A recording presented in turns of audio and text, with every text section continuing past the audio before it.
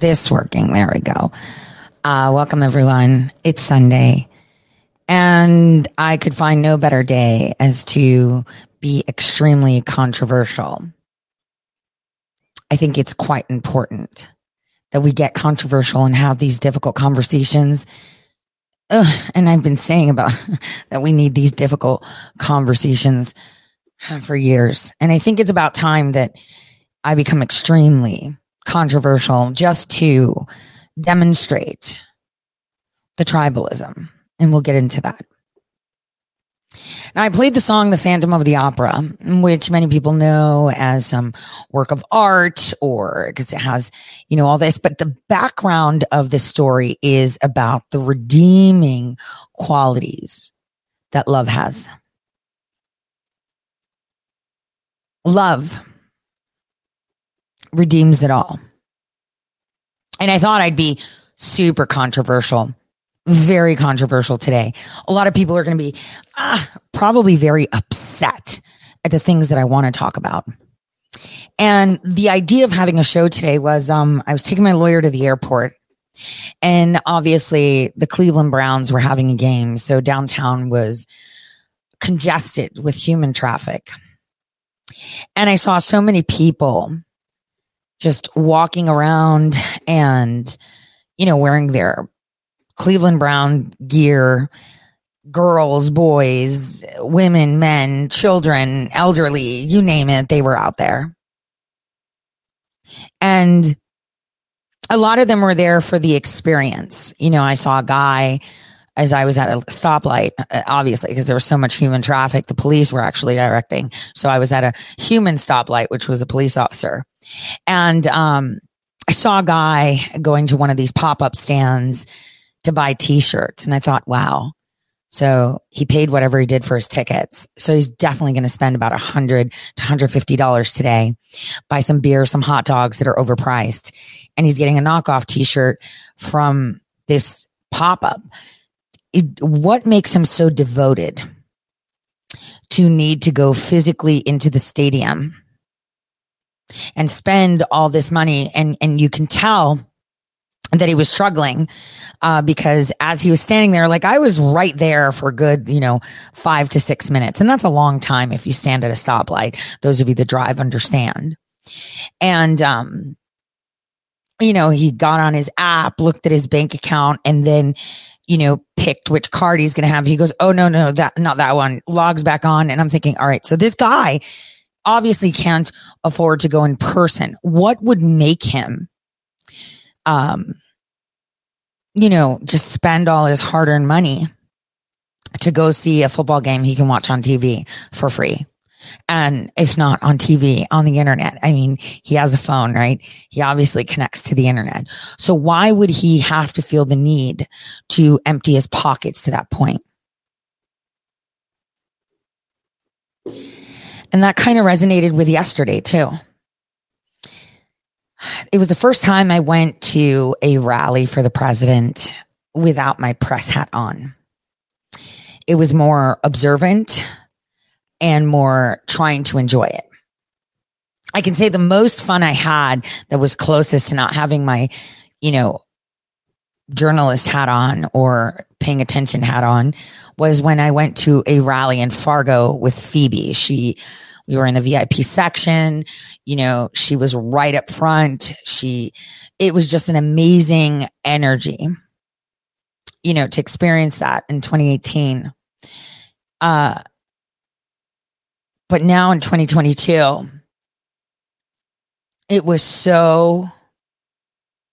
I felt so bad for President Trump. I can't even begin to tell you how bad I felt for him and how he grinned and bared it. Ohio is a state that he won, right? Obviously, he won because that wasn't one of the states that they selected to diddle with, right? Blatantly.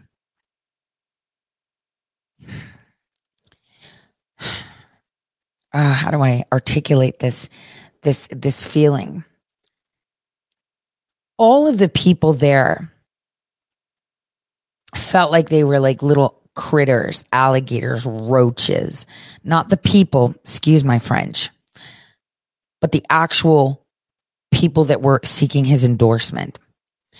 It was packed with politicians that talk so much smack about the president, yet they nip at his feet and at his ankles to get an endorsement. JD Vance was begging him to endorse all these other Republicans that turned up, like the Supreme Court justices, the Secretary of State. Like, he asked him, right? And I guess this is why he came out and said, I don't know why people keep saying JD doesn't want my endorsement. He was begging me, right? He said it. And that's because they were nagging him in the back to endorse people he didn't want to endorse, right? And he was surrounded with people that hated him and hated the crowd, right? Because I sat there and there were two politicians, one that he endorsed and one that he didn't, who the one said to another, damn, his following is a cult. To see that mouths from people that are elected made my stomach turn. But it also validated exactly what we're seeing and what we feel and what we observe. Another thing, I don't understand why Marjorie Taylor Greene was there. I really don't. I extremely do not understand that. She should be in her state. She should be doing her thing. I'm not understanding, why she was there talking. Did they not have speakers? Nobody cares. Nobody came to listen to anybody else but the president and whoever is asking for a vote. But it wasn't that, right? Marjorie Taylor Greene was up there. She said some great things, great talking points, but then she did a whole round to get around the area, waving like a debutante. I was very confused. I was extremely confused, very confused. I wasn't understanding what was going on, and obviously when I was live streaming, you guys heard me say, I'm going to give her some privacy because she was given notes on what she's going to say, what she's going to read. And that's the background that people don't see. I would have wanted to see a lot of people speak from the heart. But unfortunately, you guys, there aren't any politicians that can speak without being told what to say. And that is because they are owned by those parties. And they're created by those parties. You know how I showed you that video of the nonprofit the Democrat Party has, right? Where they hire people and cast them like casting directors to play a role. And they're like, yo, it doesn't matter if they don't know the job. We will have, people around them that will help them do their job, right? Remember that where it's run for something, right? The casting thing. Well, the Republican Party is worse.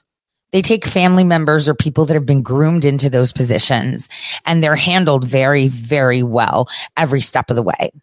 I know one person that the president endorsed, I have a problem with because of the wife, right? And I guess it was because maybe when I met the wife the first time, she was wearing a jacket with shoulder pads. She was trying to emulate Nancy Reagan. That's how it felt. It was so false and such a facade that at first instance, I said, this is my first interaction. And, when I interact with people, I guess I'm very good at interacting with people. I mean, I was trained for that, right? I was trained in interrogations. I may not show it because, my nonchalant attitude or not caring, sometimes may come off intimidating. And that's because nothing phases me. I mean, when you're EOL, you really don't care, right? But what was really weird was I felt so much pain there. And the people in the crowd were just there to see the president. Nobody else. They just wanted to see the man and hear the man speak. And that was it. They didn't care about anything else. And that was what was incredible. And this is something that they that all of them wish they could replicate. Now, obviously, there are people throughout the nation for various personas or influencers that, find it really exciting to just go up there and, I need to take a picture and look at me. I pose with this person. People need to understand they also use a toilet. They also have hindrances. They also do the same thing you do. They're not special. They're not God, right? But I did see that a lot of people were, kind of going around. It was so sad because the tribalism was so there. So there's a thing about applauding someone who is walking with you and praising someone to elevate them to the position of God. And I'm not talking just, I'm not trying to be mean, right? But I see this all the time. And I saw this with the football game. I saw this at the rally. It was completely different from, what I experienced. People were there. They were very flashy and wearing like super flashy outfits just so they could be seen running around. It was so tiring to see the gimmicky part rather than just listen to the president speak. Another thing is that, there were 4 nuns sitting there. I think I caught them on one of my live streams and I asked them if they were okay with me streaming. And the first lady spoke with me and the second lady said, I'm praying for you. And then the third lady said, no video. And I said, okay, I think I live streamed that. They sat there. And all they were doing the whole time was they had a rosary in their hand for, I couldn't stream it, but hopefully people saw it. And they were praying. They were just quiet. There were 4 of them. 4. And they were just so still too. It's not like they moved. They were very poised. They were very structured. They were very focused on whatever they were doing. And that was one of the most incredible things I saw that day. This still that they had. And in a way, I don't want to say creepy, but the energy behind them was very eerie. So it was weird. So I guess the people that were behind them, I don't know. The crowd, there was an energized crowd. There was a crowd simply just there, just to be there. There were paid people there too, from campaigns, right? Pushing, hey, wave this sign. It was actually quite funny because, even my opponent's, campaign team was asking people to wave LaRose signs and nobody would take it.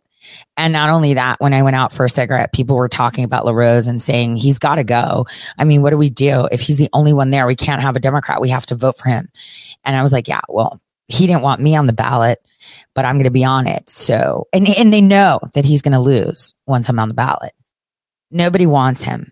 None of the Republicans want them on the ballot. They don't want DeWine either, but it's better than Nan, right? And DeWine's not going to be there for a while. He's got a lot of legal troubles coming his way. He's going to be stepping down. It's going to be quite a show. But for thinking that Ohio is a red state, the energy within there was all that they hated, not the people. I'm talking about the politicians. They did not like President Trump at all. And it was very sad because, hearing the campaign staffers talking about President Trump too, in really uncalled for ways was disgusting, right? You're there representing the candidate that's begging him for an endorsement and you're talking smack about the man. It was horrific that they would sit there and pander and look all thirsty, right? Because they need his endorsement, because they know they need it to win, because they know nobody wants them. Nobody wants them. And I know a lot of people are saying write-in. I don't need to be a write-in. I'm on that ballot. And that's it. come rain or shine. That's happening.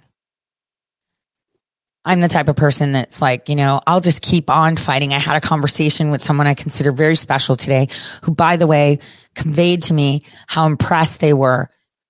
A lot of people were very impressed with what Florida did with their lawsuit. I expressed the other states' lawsuits, pointing out all the other states that have filed TROs about the machines. Hawaii, I've been trying to get Tulsi Gabbard to jump in. She plays middle of the road very well. It would have been nice to see. But I want you to understand, most of these people adhere to identities that we see. I don't. I'm going to keep going. No matter how many times they attack me, I'm going to keep going, and I'll never stop. And like I told this dear friend of mine on the phone this morning, I expressed to him some concerns that I have. And I said, but at the end of the day, what's the point of having all this stuff if I have no country? What's the point of having security now when I won't have it later? I will never stop fighting for my nation, and I am willingly doing it. Because right now, the fate, we would say, of our nation, but of all nations,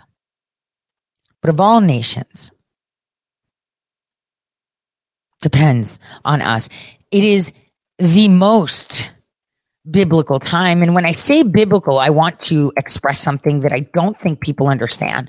While people are looking at scriptures, right, to articulate what they are feeling or thinking, do you think back then that all the people that partook in what happened during the time of Jesus or Enoch or whenever, or even for the Muslims and Muhammad, right? Do you think they knew that they were writing theological history? The history of God, right? The Bible, the Quran, the Torah. Do you think they knew while it was happening? Of course not. They did not know. And right now, I want you guys to understand, when I say biblical, this quarter of a century is writing the next chapter in the gospel, in the Quran, in the Torah. I hope you understand that. Now, I want to share a video that was published yesterday by In God, also known as In Theos. Found it fascinating, and I want us to watch it together.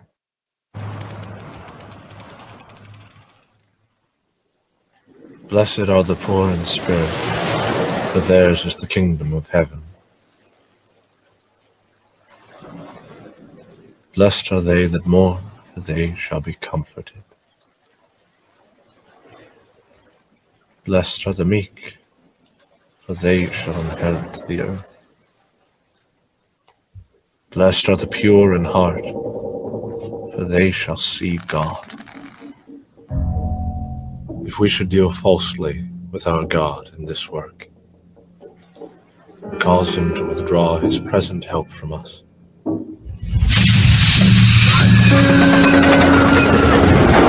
we shall be made a story and a byword through the world.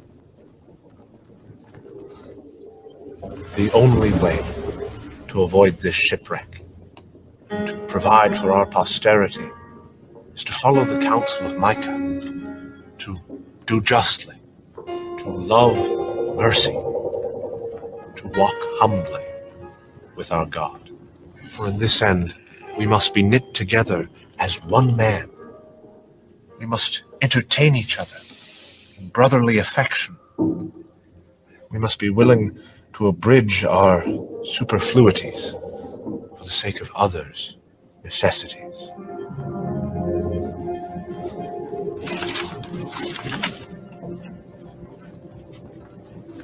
We must uphold familiar commerce in all meekness, gentleness, patience, and liberality.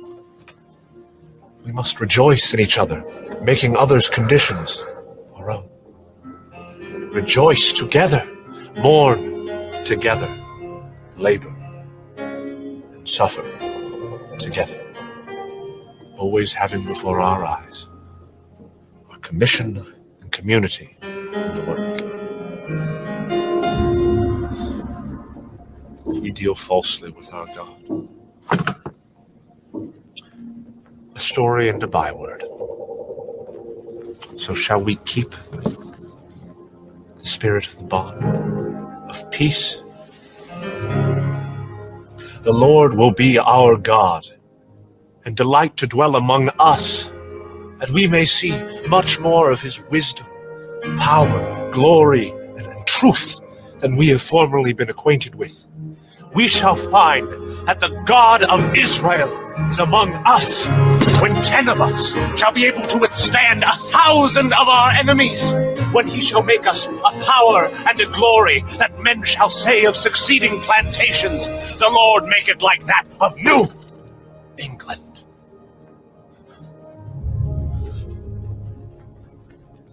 We must recall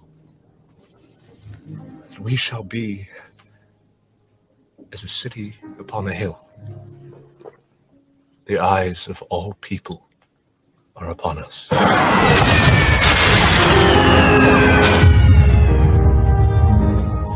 that if we deal falsely with our God in this work we have undertaken, and so cause him to withdraw his present help from us,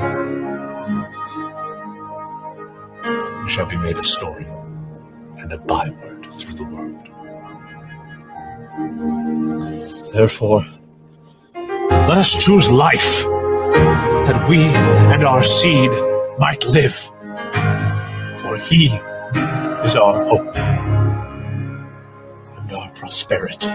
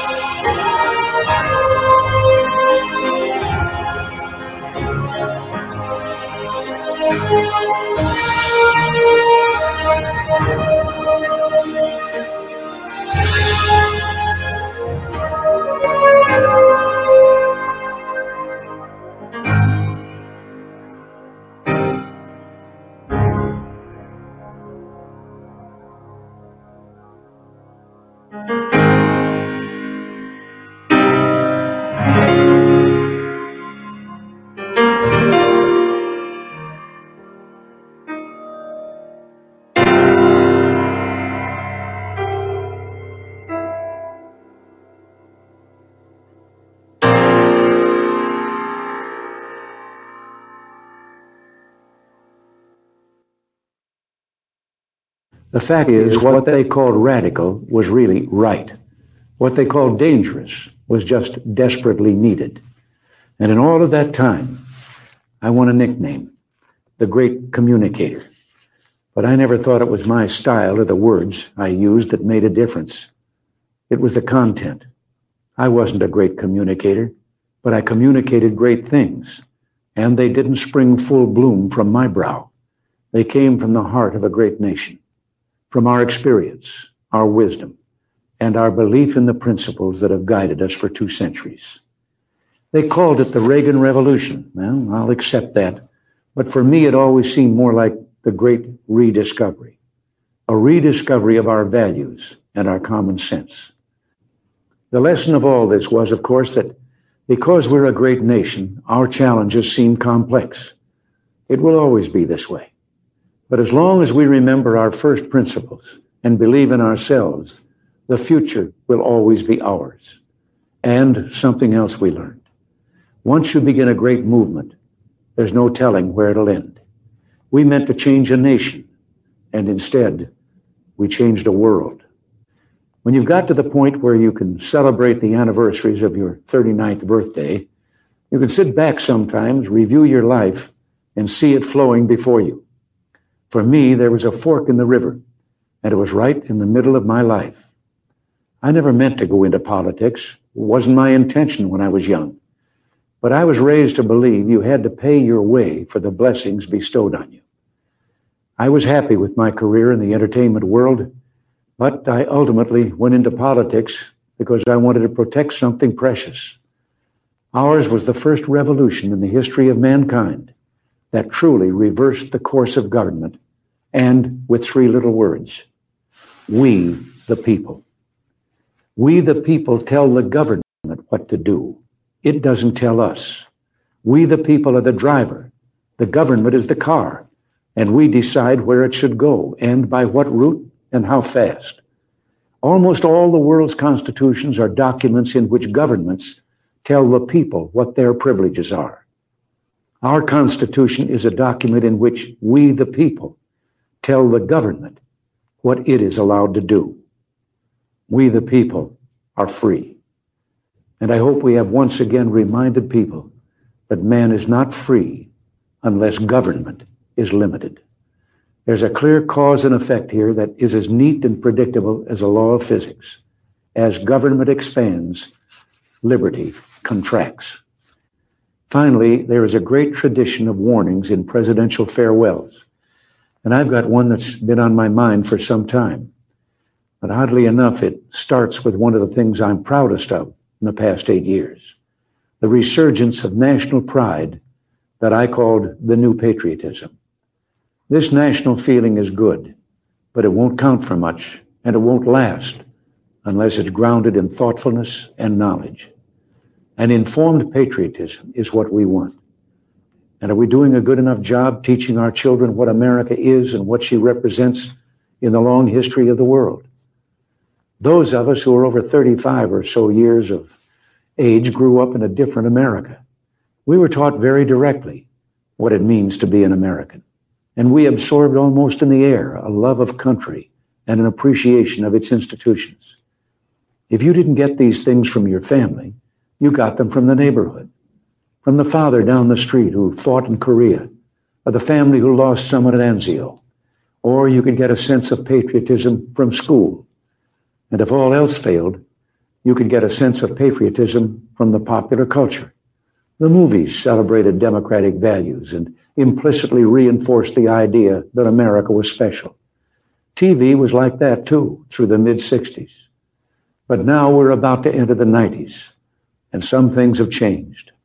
Younger parents aren't sure that an unambivalent appreciation of America is the right thing to teach modern children. And as for those who create the popular culture, well-grounded patriotism is no longer the style. Our spirit is back, but we haven't reinstitutionalized it. We've got to do a better job of getting across that America is freedom. Freedom of speech, freedom of religion, freedom of enterprise, and freedom is special and rare. It's fragile. It needs production. So we've got to teach history based not on what's in fashion, but what's important. Why the Pilgrims came here, who Jimmy Doolittle was, and what those 30 seconds over Tokyo meant. You know, 4 years ago, on the 40th anniversary of D-Day, I read a letter from a young woman writing to her late father, who had fought on Omaha Beach. Her name was Lisa Zanetta Henn, and she said, "We will always remember. We will never forget what the boys of Normandy did." Well, let's help her keep her word.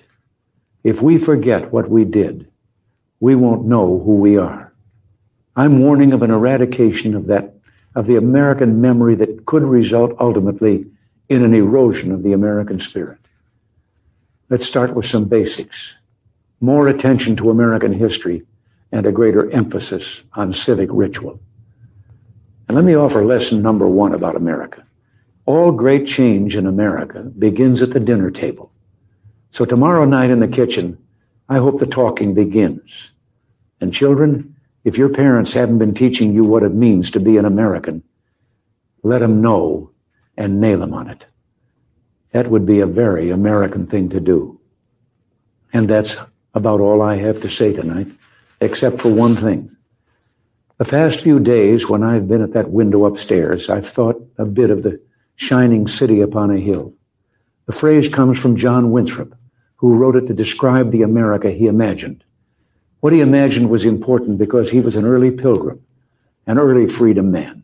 He journeyed here on what today we'd call a little wooden boat. And like the other pilgrims, he was looking for a home that would be free. I've spoken of the shining city all my political life, but I don't know if I ever quite communicated what I saw when I said it. But in my mind, it was a tall, proud city built on rocks stronger than oceans, windswept, God-blessed, and teeming with people of all kinds living in harmony and peace. A city with free ports that hummed with commerce and creativity. And if there had to be city walls, the walls had doors, and the doors were open to anyone with the will and the heart to get here. That's how I saw it and see it still. After 200 years, 2 centuries, she still stands strong and true on the granite ridge, and her glow is held steady no matter what storm. And she's still a beacon, still a magnet for all who must have freedom, for all the pilgrims from all the lost places who are hurtling through the darkness toward home. We've done our part, and as I walk off into the city streets, a final word to the men and women of the Reagan Revolution. My friends, we did it. We weren't just marking time. We made a difference. We made the city stronger. We made the city freer. And we left her in good hands. All in all, not bad. Not bad at all. And so, goodbye. God bless you. And God bless the United States of America. I never promote accounts. Hardly ever do. But this is one of the most inspirational videos I have seen. So you can find this account on Rumble and on Truth Social. Allow me to show you since I can. They're on Truth Social right here. The president just posted something as I went live. I want us to listen to it. We are a nation in decline. We are a failing nation. We are a nation that has the highest inflation in 50 years, and where the stock market finished the worst first half of the year since 1872. Likewise, we are a nation that has the highest energy costs in its history. We are no longer energy independent or energy dominant as we were just 2 short years ago. We are a nation that is begging Venezuela, Saudi Arabia, and many others for oil. Please, please, please help us, Joe Biden says. Yet we have more liquid gold right under our feet than any other country. We are a nation that is consumed by the radical left's Green New Deal, yet everyone knows that the Green New Deal will lead to our destruction. We are a nation whose leaders are demanding all electric cars, even though they can't go far, cost too much, and whose batteries are produced in China with materials only available in China, when unlimited amounts of gasoline is available inexpensively in the United States, but it's not available in China. We are a nation that ended oil exploration and production in the United States, just as the price of oil reached an all-time high. We are a nation that surrendered in Afghanistan, leaving behind dead soldiers, American citizens, and $85 billion worth of the finest military equipment in the world. We are a nation that allowed Russia to devastate a country, Ukraine, killing hundreds of thousands of people, and it will only get worse. It would never have happened with me as your commander-in-chief, and for 4 long years, it didn't happen. And China, with Taiwan, is next. We are a nation that has weaponized its law enforcement against the opposing political party like never, ever before. We've got a Federal Bureau of Investigation that won't allow bad election-changing facts to be presented to the public, where Hunter Biden's laptop was Russian disinformation when they knew it wasn't, and a Department of Justice that refuses to investigate egregious acts of voting irregularities and fraud. And we have a president who is cognitively impaired and in no condition to lead our country, which may end up in World War III. We are a nation that no longer has a free press and has no fair press any longer. Fake news is all you get, and they are truly the enemy of the people. We are a nation where free speech is no longer allowed, where crime is rampant like never before, where the economy has been collapsing, where more people died of COVID in 2021 than in 2020. We are a nation that is allowing Iran to build a massive nuclear weapon and China to use the trillions of dollars it has taken from us to build a military to rival our own.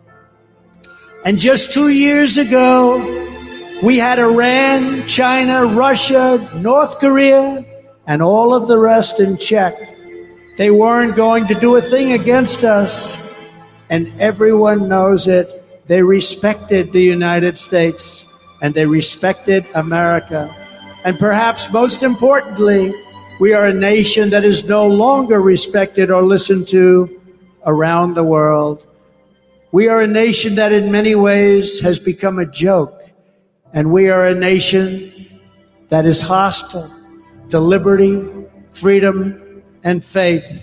We are a nation whose economy is floundering, whose stores are not stocked, whose deliveries are not coming, and whose educational system is ranked at the bottom of every single list.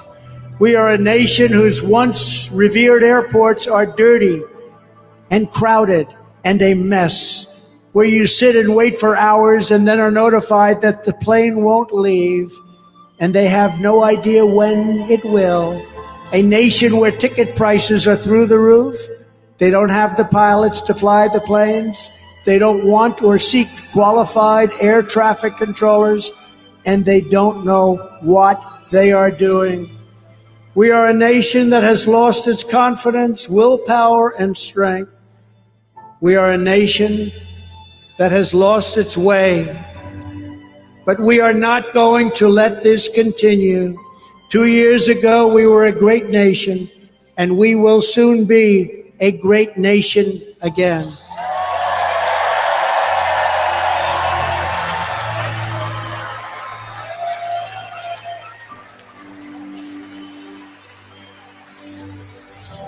It was hardworking patriots like you who built this country, and it is hardworking patriots like you who are going to save our country.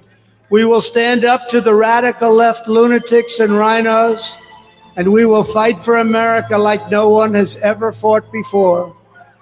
There is no mountain we cannot climb. There is no summit we cannot reach.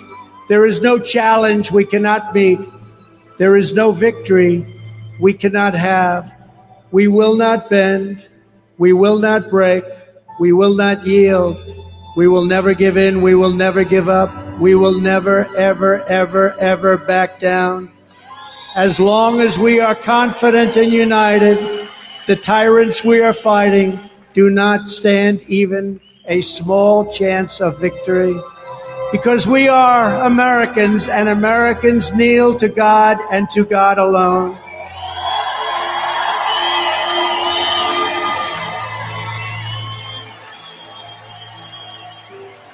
My fellow citizens, this incredible journey we're on together has only just begun, and it is time to start talking about greatness for our country again. We are one movement, one people, one family, and one glorious American nation. So with the help of everyone here today and citizens all across our land, we will make America powerful again. We will make America wealthy again. We will make America strong again. We will make America proud again. We will make America safe again. And we will make America great again. Thank you, Ohio. God bless you. Thank you, Ohio. Thank you.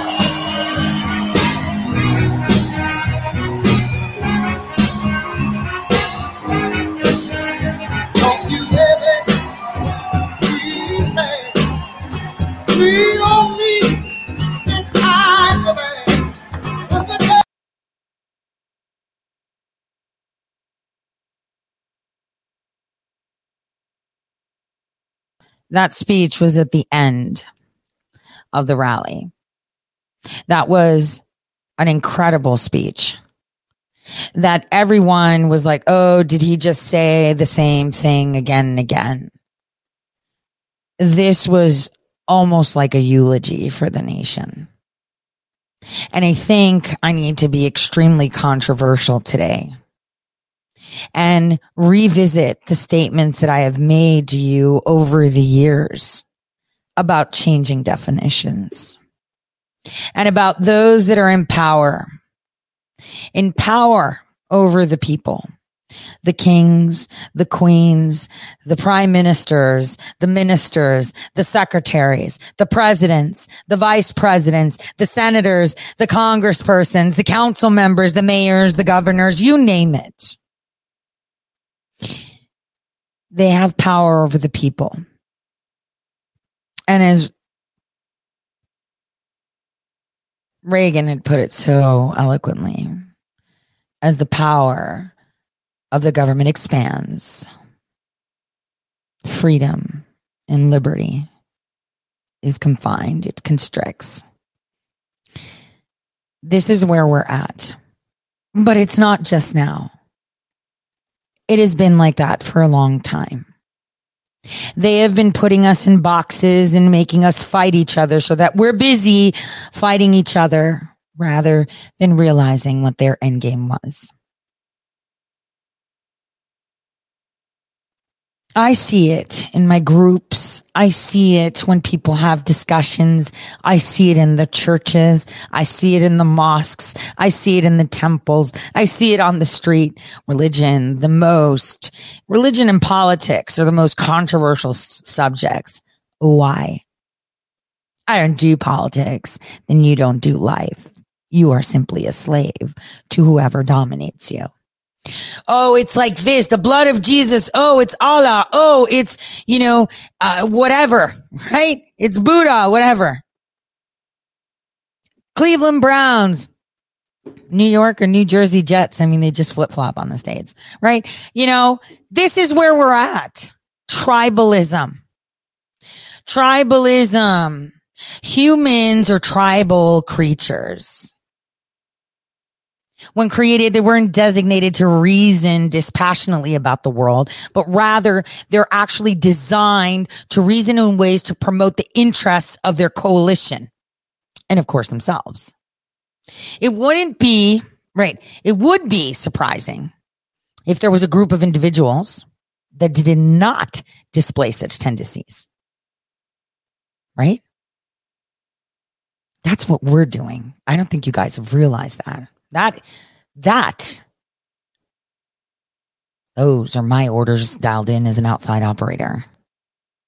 See, in the U.S. political sphere and realm, liberals and conservatives are very polarized and they are substantially biased and to similar degrees.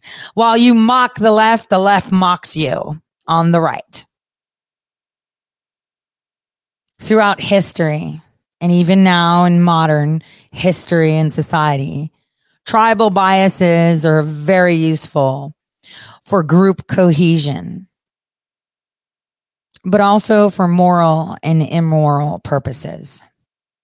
The liberal bias is in favor of disadvantaged groups that might help increase equality, whereas the conservative, favor capitalism, which will also increase equality. It's worth us mentioning that there is bias toward viewing one's own tribe in a favorable light. That's not something irrational. Okay. That's normal that people think that their shit doesn't stink, right? If your goals are admired by your tribe, then you support their agenda and promote their goals and people, even if that means promoting erroneous beliefs.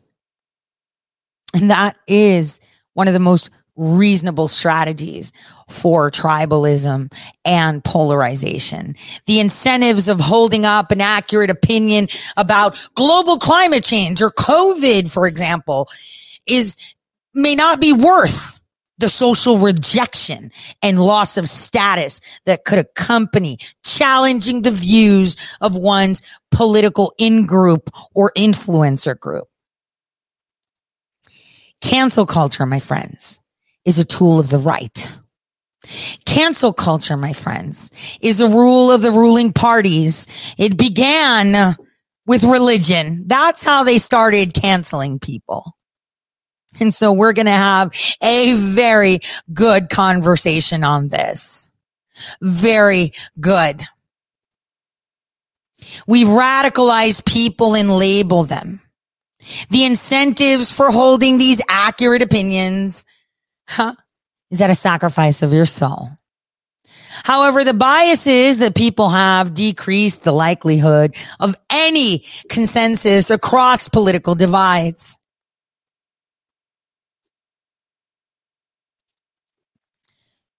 You know, I was thinking this morning when I was reading scripture.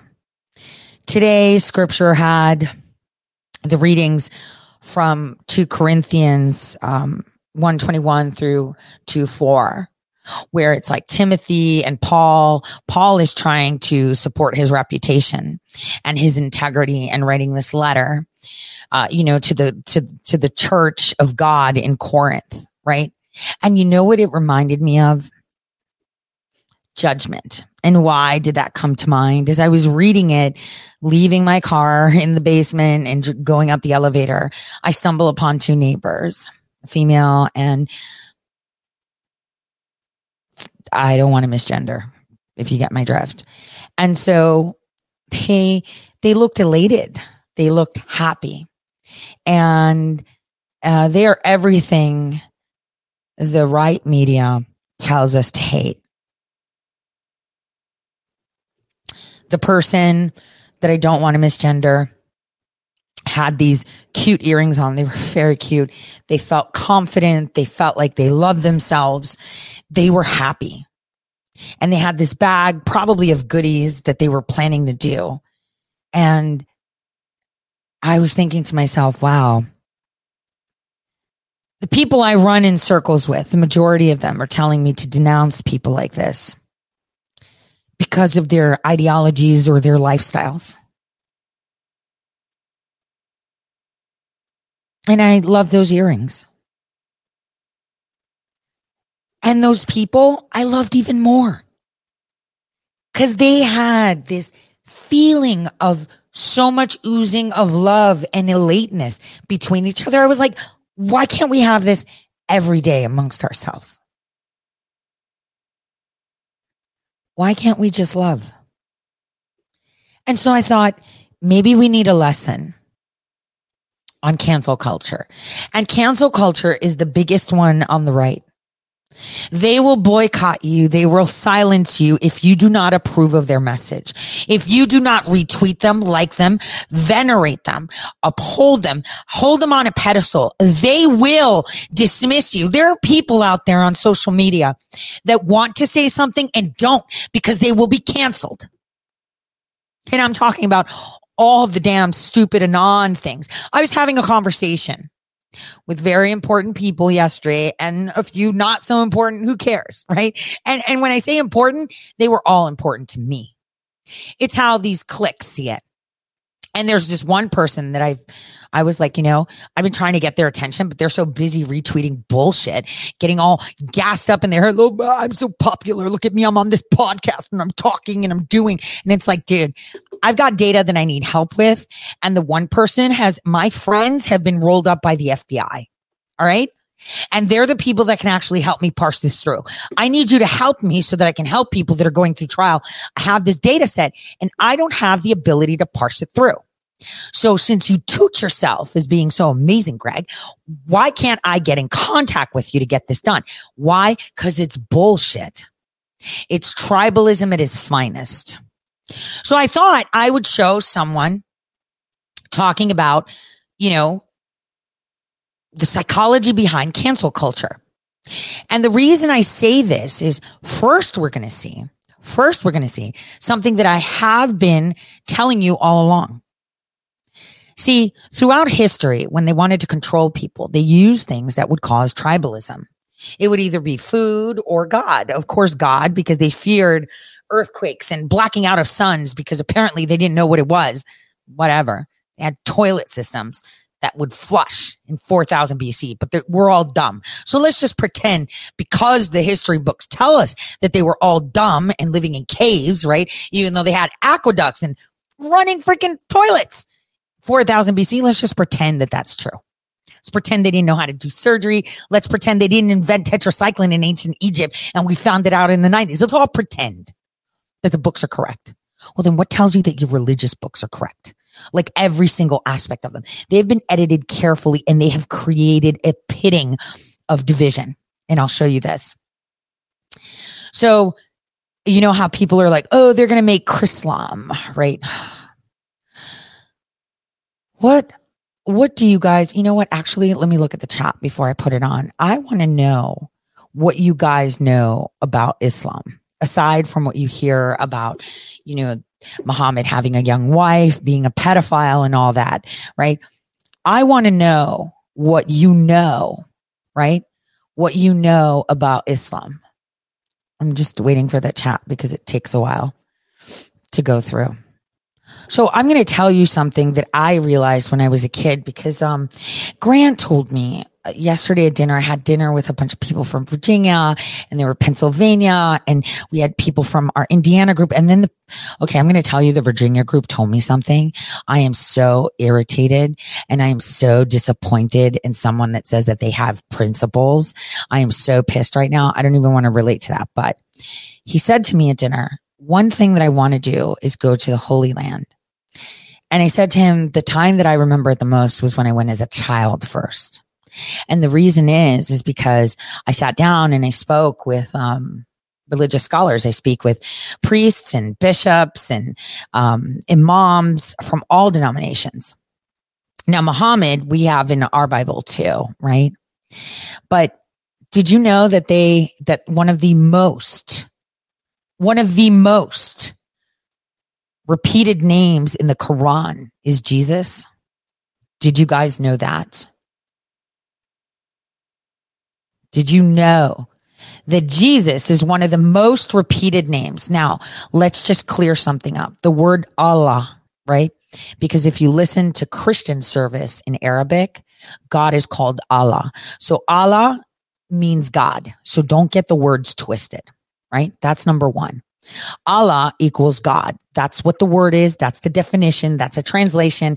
It's not like a name for God. Jesus is one of the most mentioned figures in the Quran, right? And I found this exceptional video that I want to share with you. But I want you to know, everyone says, oh, it's blasphemy. And, some people tell you the Quran is Satan's work. Do you know what the first words are? You know what? Actually, I'm going to let this Orthodox Christian scholar actually do it for you. But I just want you to know that Jesus in the Bible, right, is mentioned the most as Isa, right? And the third person, he's mentioned about 48 times. The third person, first person, it's like 35, 36 times. He's constantly being, mentioned. In fact, if you read the Surah 29 to 30, it says that Jesus spoke as a baby, saying that he serves God, and therefore he's speaking because of his message. So they portray Jesus as someone that was intelligent. Now, one of the things about the Quran is that we all have this idea, the Torah, the Jews, the Muslims. Do you know what Muslim means? Just so you know what the word Muslim means. Muslim means follower of God, servant of God. It doesn't mean anything else. It means servant of God. So when you say I serve God, you're really, if you translate that, there's a word for it in Arabic, and it's called Muslim. Now, I want to show you how tyrants and big leaders create division and weaponize this against each other.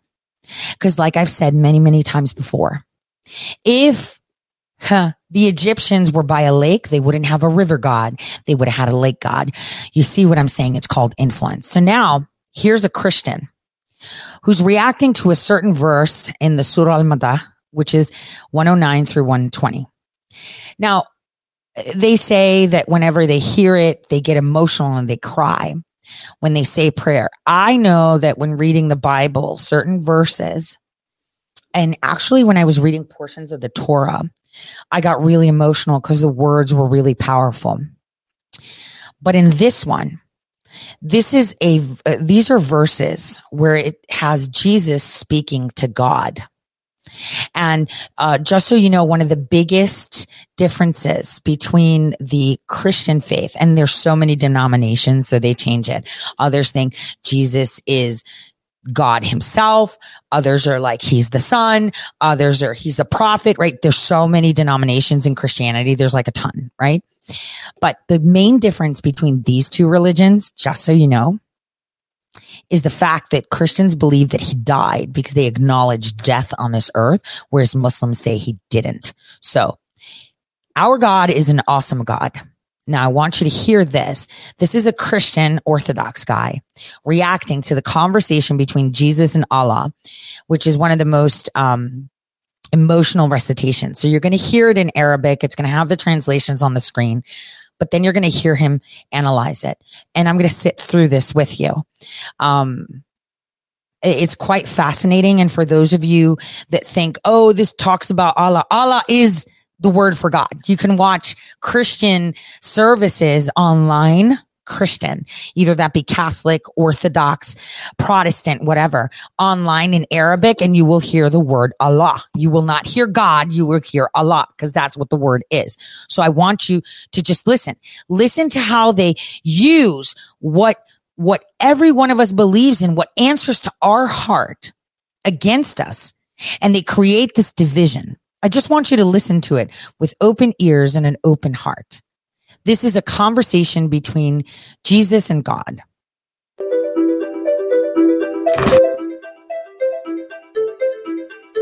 All right, guys, welcome back to the channel. If you're new, my name is Bobby. Guys, since I started reaction videos, you guys kept on asking me to react to the conversation between Jesus and Allah, Surah Al-Ma'idah. The reason why I postponed it for so long is that reacting to surahs of the Quran is very, very different to my usual reaction format. Because if I react to regular videos, I stop them and give you my real-time reaction. However, with surahs of the Quran, I've been told that it would be disrespectful to stop the video. You have to listen to the whole surah at once. This is why we're going to watch the whole video. I think it's roughly 7.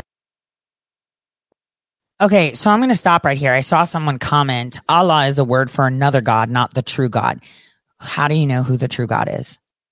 And no one said that their God is true or yours is true or mine is true. There is one God, one creator. And the word for God in another language is theos in Greek. So are you going to say that theos is another word for another God? No, it means God in Greek. Allah means God in Arabic. So I want us to just strip away your language. Because if you spoke Greek, you'd say theos. And if you spoke Arabic, you'd say Allah. I want to make that clear because, people, say things because it challenges the notion of this tribalism they have. I want you to listen. There's one true God and I want you to listen. And these are words. So I call my God Theo. Does that mean that it's another God? No, I'm just saying it in Greek. I want you to listen and learn to have open ears. Because if the Egyptians were by a lake, they would have a lake god, not a river god. The spices you choose in your food are because those are around your environment and they make sense to you. Do not judge another. Because one of the most, for those Christians out there that are sitting there, the blood of Jesus and God, Allah is another God. Remember Matthew 7, Do not judge or you will be judged. For in the same way you judge others, you will be judged. And with the measure you use it, it will be measured. You know, that was when people were like, hey, you know, look at what I did. Why don't you, look, I did this in your name, God. I did this in your name, Jesus. Why don't you look at the speck of sawdust in your brother's eye and pay no attention to the plank in yours? That is one of the most terrifying verses. And everyone should fear that. Everyone should fear that. All right, let's go. 10 minutes long. And then after that, I'm going to give you my reaction. Let's have a look. أعوذ بالله من الشيطان الرجيم يوم يجمع الله الرسل فيقول ماذا أجبتم قالوا لا علم لنا إنك أنت علام الغيوب يوم يجمع الله الرسل فيقول ماذا أجبتم قالوا لا علم لنا إنك أنت علام الغيوب إذ قال الله يا عيسى ابن مريم اذكر نعمتي عليك وعلى والدتك إذ أيدتك بروح القدس تكلم الناس في المهد وكهلا وإذ علمتك الكتاب والحكمة والتوراة والإنجيل وإذ تخلق من الطين كهيئة الطير بإذني فتنفخ فيها فتكون طيرا بإذني وتبرئ الأكمه والأبرص بإذني وإذ تخرج الموتى بإذني وإذ كففت بني إسرائيل عنك إذ جئتهم بالبينات فقال الذين كفروا منهم إن هذا إلا سحر مبين وإذ أوحيت إلى الحواريين أن آمنوا بي وبرسولي قالوا آمنا واشهد بأننا مسلمون إذ قال الحواريون يا عيسى ابن مريم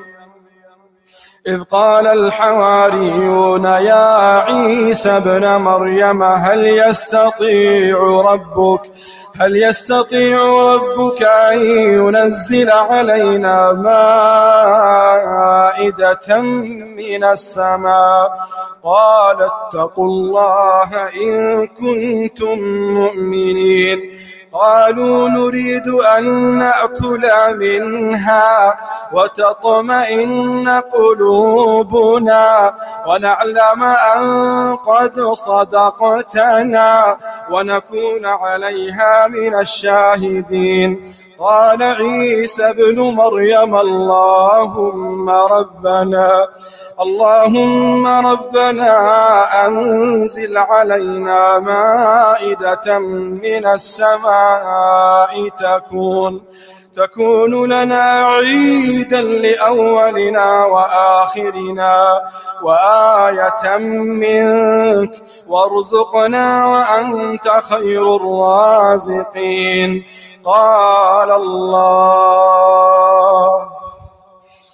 قال الله إني منزلها عليكم فمن يكفر بعد منكم فإني أعذبه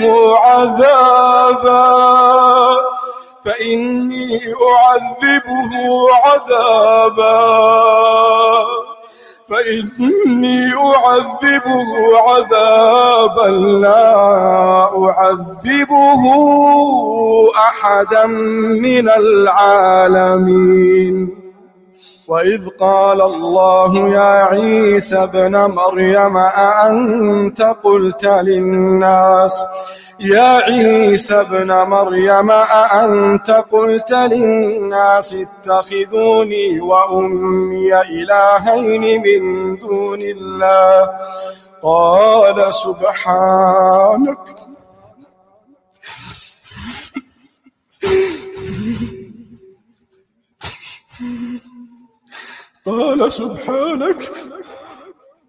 ما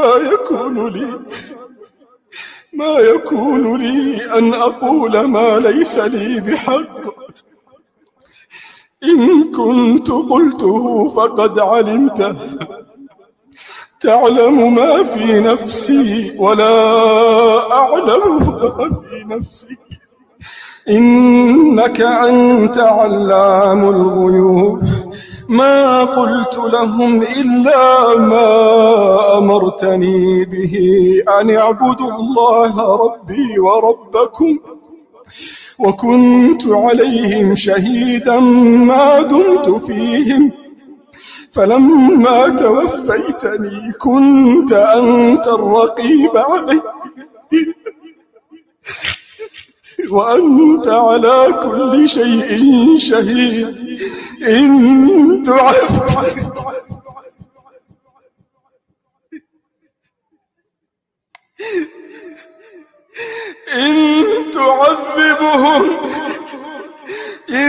تعذبهم فإنهم عبادك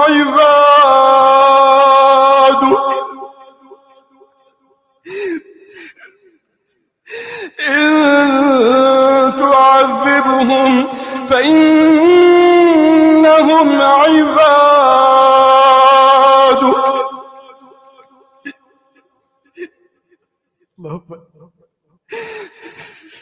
إن تعذبهم فإنهم عبادك وإن تغفر لهم فإنك أنت العزيز الحكيم قال الله هذا يوم ينفع الصادقين صدقهم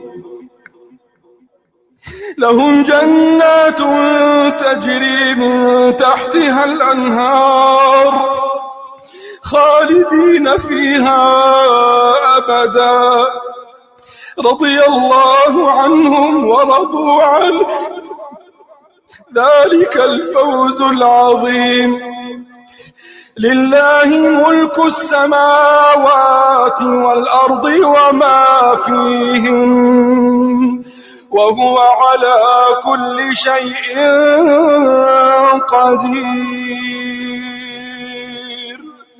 All right, guys, and this was the Quran recitation. I do remember this specific recitation. I remember when the reciter started.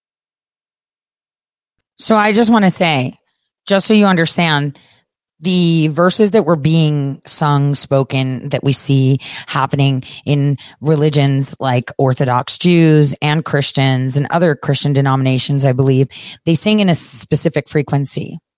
And the reader, just like the readers of the Torah, they become the word, if that makes sense. And this is why he's over emotional, because this was Jesus pleading to God to forgive the people.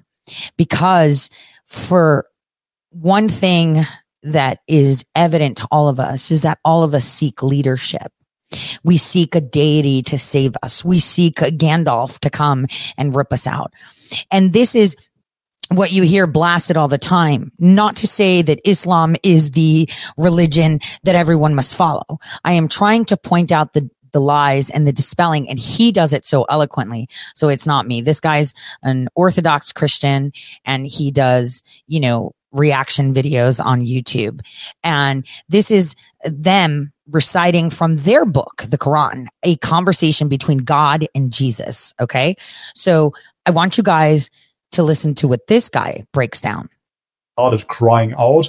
I believe it was the video about the miracles in the Quran, and that the Quran, when recited, can make people cry. So I do remember a scene, catching a glimpse of the surah, but I haven't heard the whole surah yet. But on another note, I guess I passed the challenge of not crying.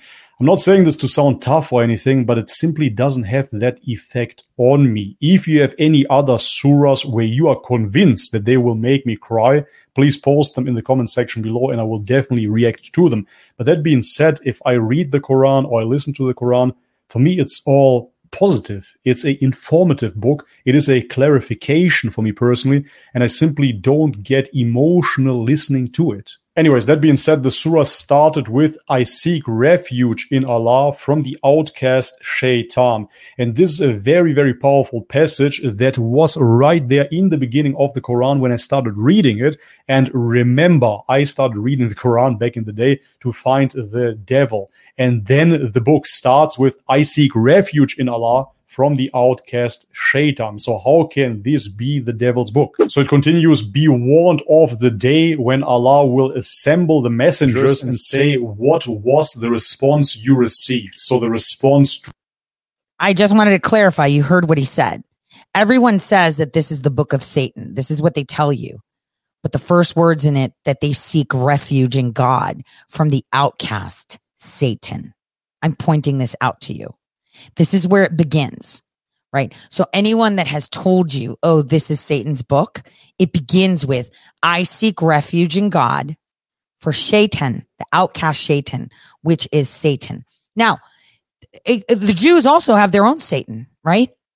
So no one's knocking the Torah, but everyone knocks this. We need to pay attention to how everyone is on a journey trying to find God and what they think agrees with them, their culture, their spice profile, their geography, right? So again, anyone telling you that the Quran is written for Satan, that's weird, because that's the first sentence. He says it too. I read the book because I wanted to find Satan. And this is an Orthodox Christian, by the way. Here's his channel. It's Bobby's Perspective. And you know, he does some pretty cool videos. You know, it's quite thought-provoking, and he's so solid in his faith that he is confident enough to have it challenged. And that's what we should all do personally within ourselves, rather than look at what society tells us to think, or what our priests or our moms or our dads or our kids or our job or the media. We should be looking into ourselves where no one is looking. Ask yourself inside. Keep the boundaries of your fingers and your legs as the outside world, and focus on your inside and ask yourself, God knows me. He's the knower of everything, isn't he? He can see in the dark places. He saw in the dark womb of in your mom's dark womb and created you. He knows everything. So maybe it's time you start knowing yourself and asking yourself, what is my purpose? What makes me happy? We'll get into that, because the tribalism is a problem that we're dealing with. And this is why our country is tanking. So I think this was one of the most controversial conversations we can have with a bit of education.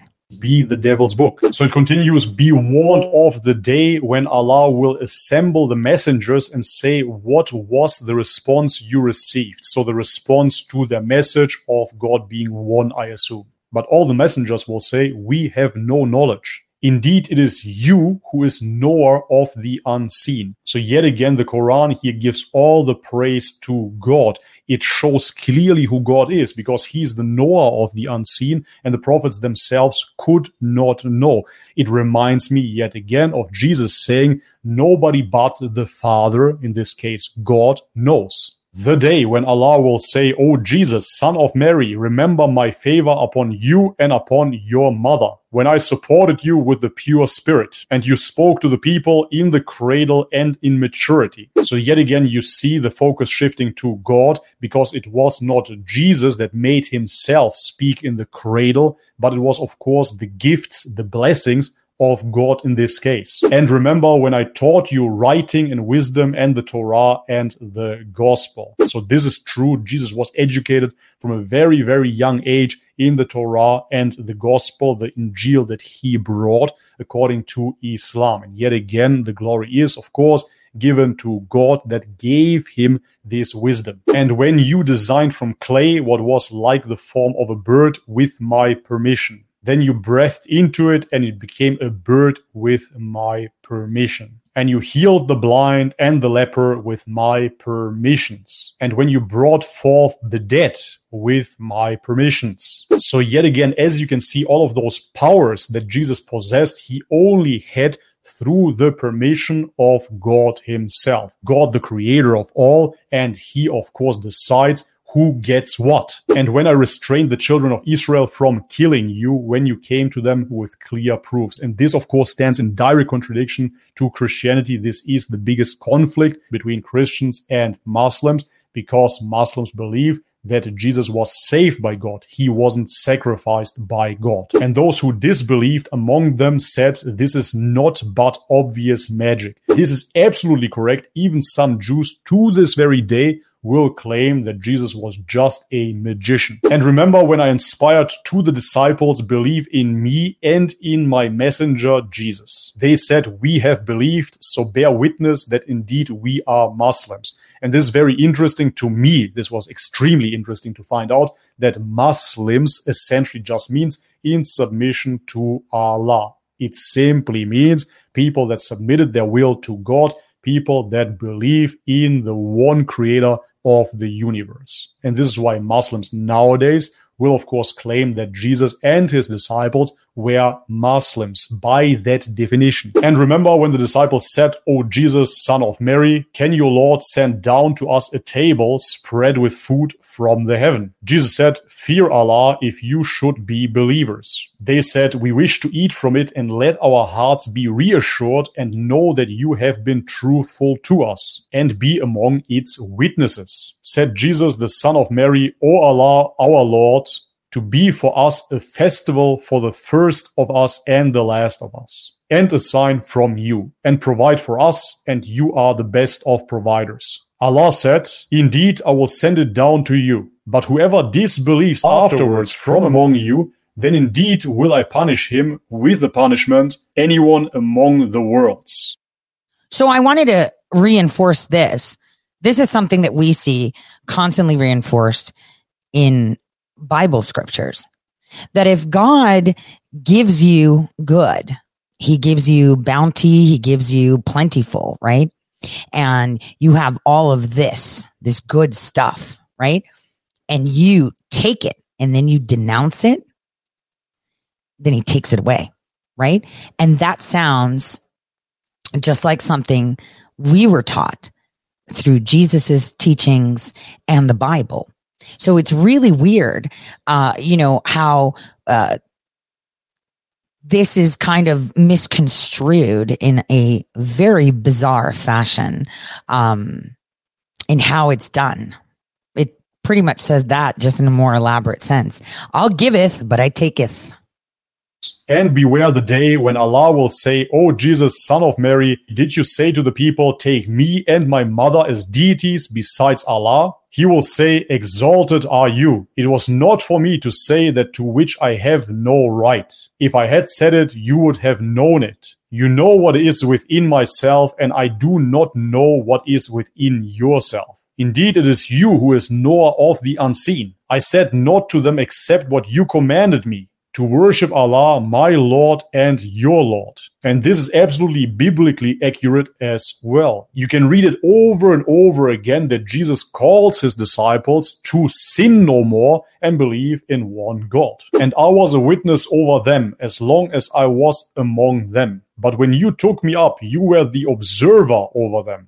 And you are over all things witness. If you should punish them, indeed they are your servants. But if you forgive them, indeed it is you who is the exalted in might, the wise. Allah will say, this is the day when the truthful will benefit from their truthfulness. For them are gardens in paradise beneath which rivers flow, wherein they will abide forever. Allah being pleased with them, and they with him. That is the great attainment. To Allah belongs the dominion of the heavens and the earth, and whatever is within them. And he is over all things competent. So this is essentially the red thread in the Quran. I said it before, it was absolutely beautiful to read every surah within the Quran, but I have to say that one surah is enough to get the memo, because the memo is exalted is the Lord. To him belongs all praise. There is only one God. Everybody should worship that one God, and even the prophets do worship that one God. None of those prophets ever asked to be worshipped. And if we go further back and we look into Buddhism, I spoke about this prior as well. Never did Buddha claim that he should be worshipped. He was against idolatry. And now you go to Thailand, for example, and you see golden Buddha statues. And this is so common throughout human history. You will see that people will fall in love with the messenger. Even to this very day, I have to say a little critique here, even with Muslims. Some of them I see that Muhammad is so exalted. But I say we always have to remember what the message is. And the message is, of course, the worship of one God. And we should only love God. All right, guys, this is it for today's video. I hope you enjoyed it. If so, leave a thumbs up. If you haven't subscribed already, guys, please do so. So, what is the message among all? We know this from the Bible too. No, exalting deities. It's just God. And that's what's important. The message over the messengers, because we have, I find it odd sometimes when my family members venerate or exalt a saint more than they would, pleading Jesus to talk to God for them, right? Hey, Jesus, can you get a direct message to God because I need help. There are very few times in my life that I will call the nunnery where I baptized Phoebe, and I will say, I need you guys, all of you nuns, to pray for this for me. I need more prayers, and this is all you guys do at the monastery. So that's it. God is the Almighty. And as Jesus had said, he's the Holy Trinity. He has the Spirit of God within him. He is the Son of God. And that is because he created him. And if you look at all religions, they say the same. So the question then is, who cares how they verse it? Who cares how they do it? The bottom line is we believe in God. Done. And so that was one of the most streamlined explanations, because it's such a controversial topic like politics, right? That they, make it so that if you don't say the right words, you are canceled, completely canceled. And cancel culture has been around for eons. You don't abide by the Caesar? Off with your head. How dare you speak negatively of the Caesar's army or the Pope or the Queen or the King or I don't know, the GOP or the DNC or me who makes memes. It's no matter what level you put it on. The Pharisees, their problem was that he was claiming to be a son of God. Are we not all his children? Think about it. This is the problem we have, this tribalism, this seed of evil to glorify one person over the main creator. Even Jesus himself said it. It is by the glory of God that I do everything. Right. And this is so important that we understand this and resonate. This guy is so confident and it's very hard to find people that will allow people to come at them and challenge their faith. I know my faith. I stay very solid and strong in it because there is one God and he is the most benevolent. He is so forgiving. And even in that, verse that you guys heard, read, and saw, he could punish them, but they're his servants. They serve God, right?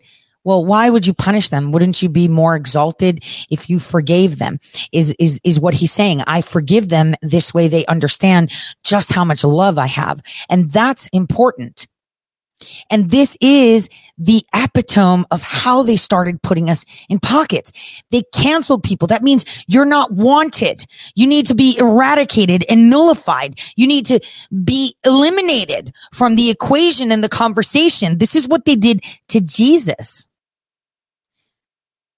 He was being called out for whatever reason they wanted because he conducted miracles that he said are of the Father, his Father. He said it. They boycotted his work by saying no one's allowed to have him in his temple and speak. You are not allowed to say this. I'm trying to show you the similarities, right? You cannot forgive people. Yeah, if you forgive them, in your heart, then God will also show that forgiveness, right? So the question is, what is all this cancel culture? Let's put it into perspective now with politics, which is almost to the level of religion. You can't talk politics or religion. And religion is personal. You can't sit there and say your God's wrong. Are you walking in their shoes? Do you know what they eat? Do you know what their family life is like? Do you know this? This is their cross to bear, their ways to find God. If you actually ask yourself, what is my purpose? You feel lost as shit. And this is how we feel as a nation too. We have no idea what direction we're going into. We are just following along blindly. Like I was seeing people in the line and I was observing the people coming into the rally. Most of them were just there to see President Trump because he speaks words that they are either too scared, too ashamed, or not bold enough to stand because they've been canceled. Canceled.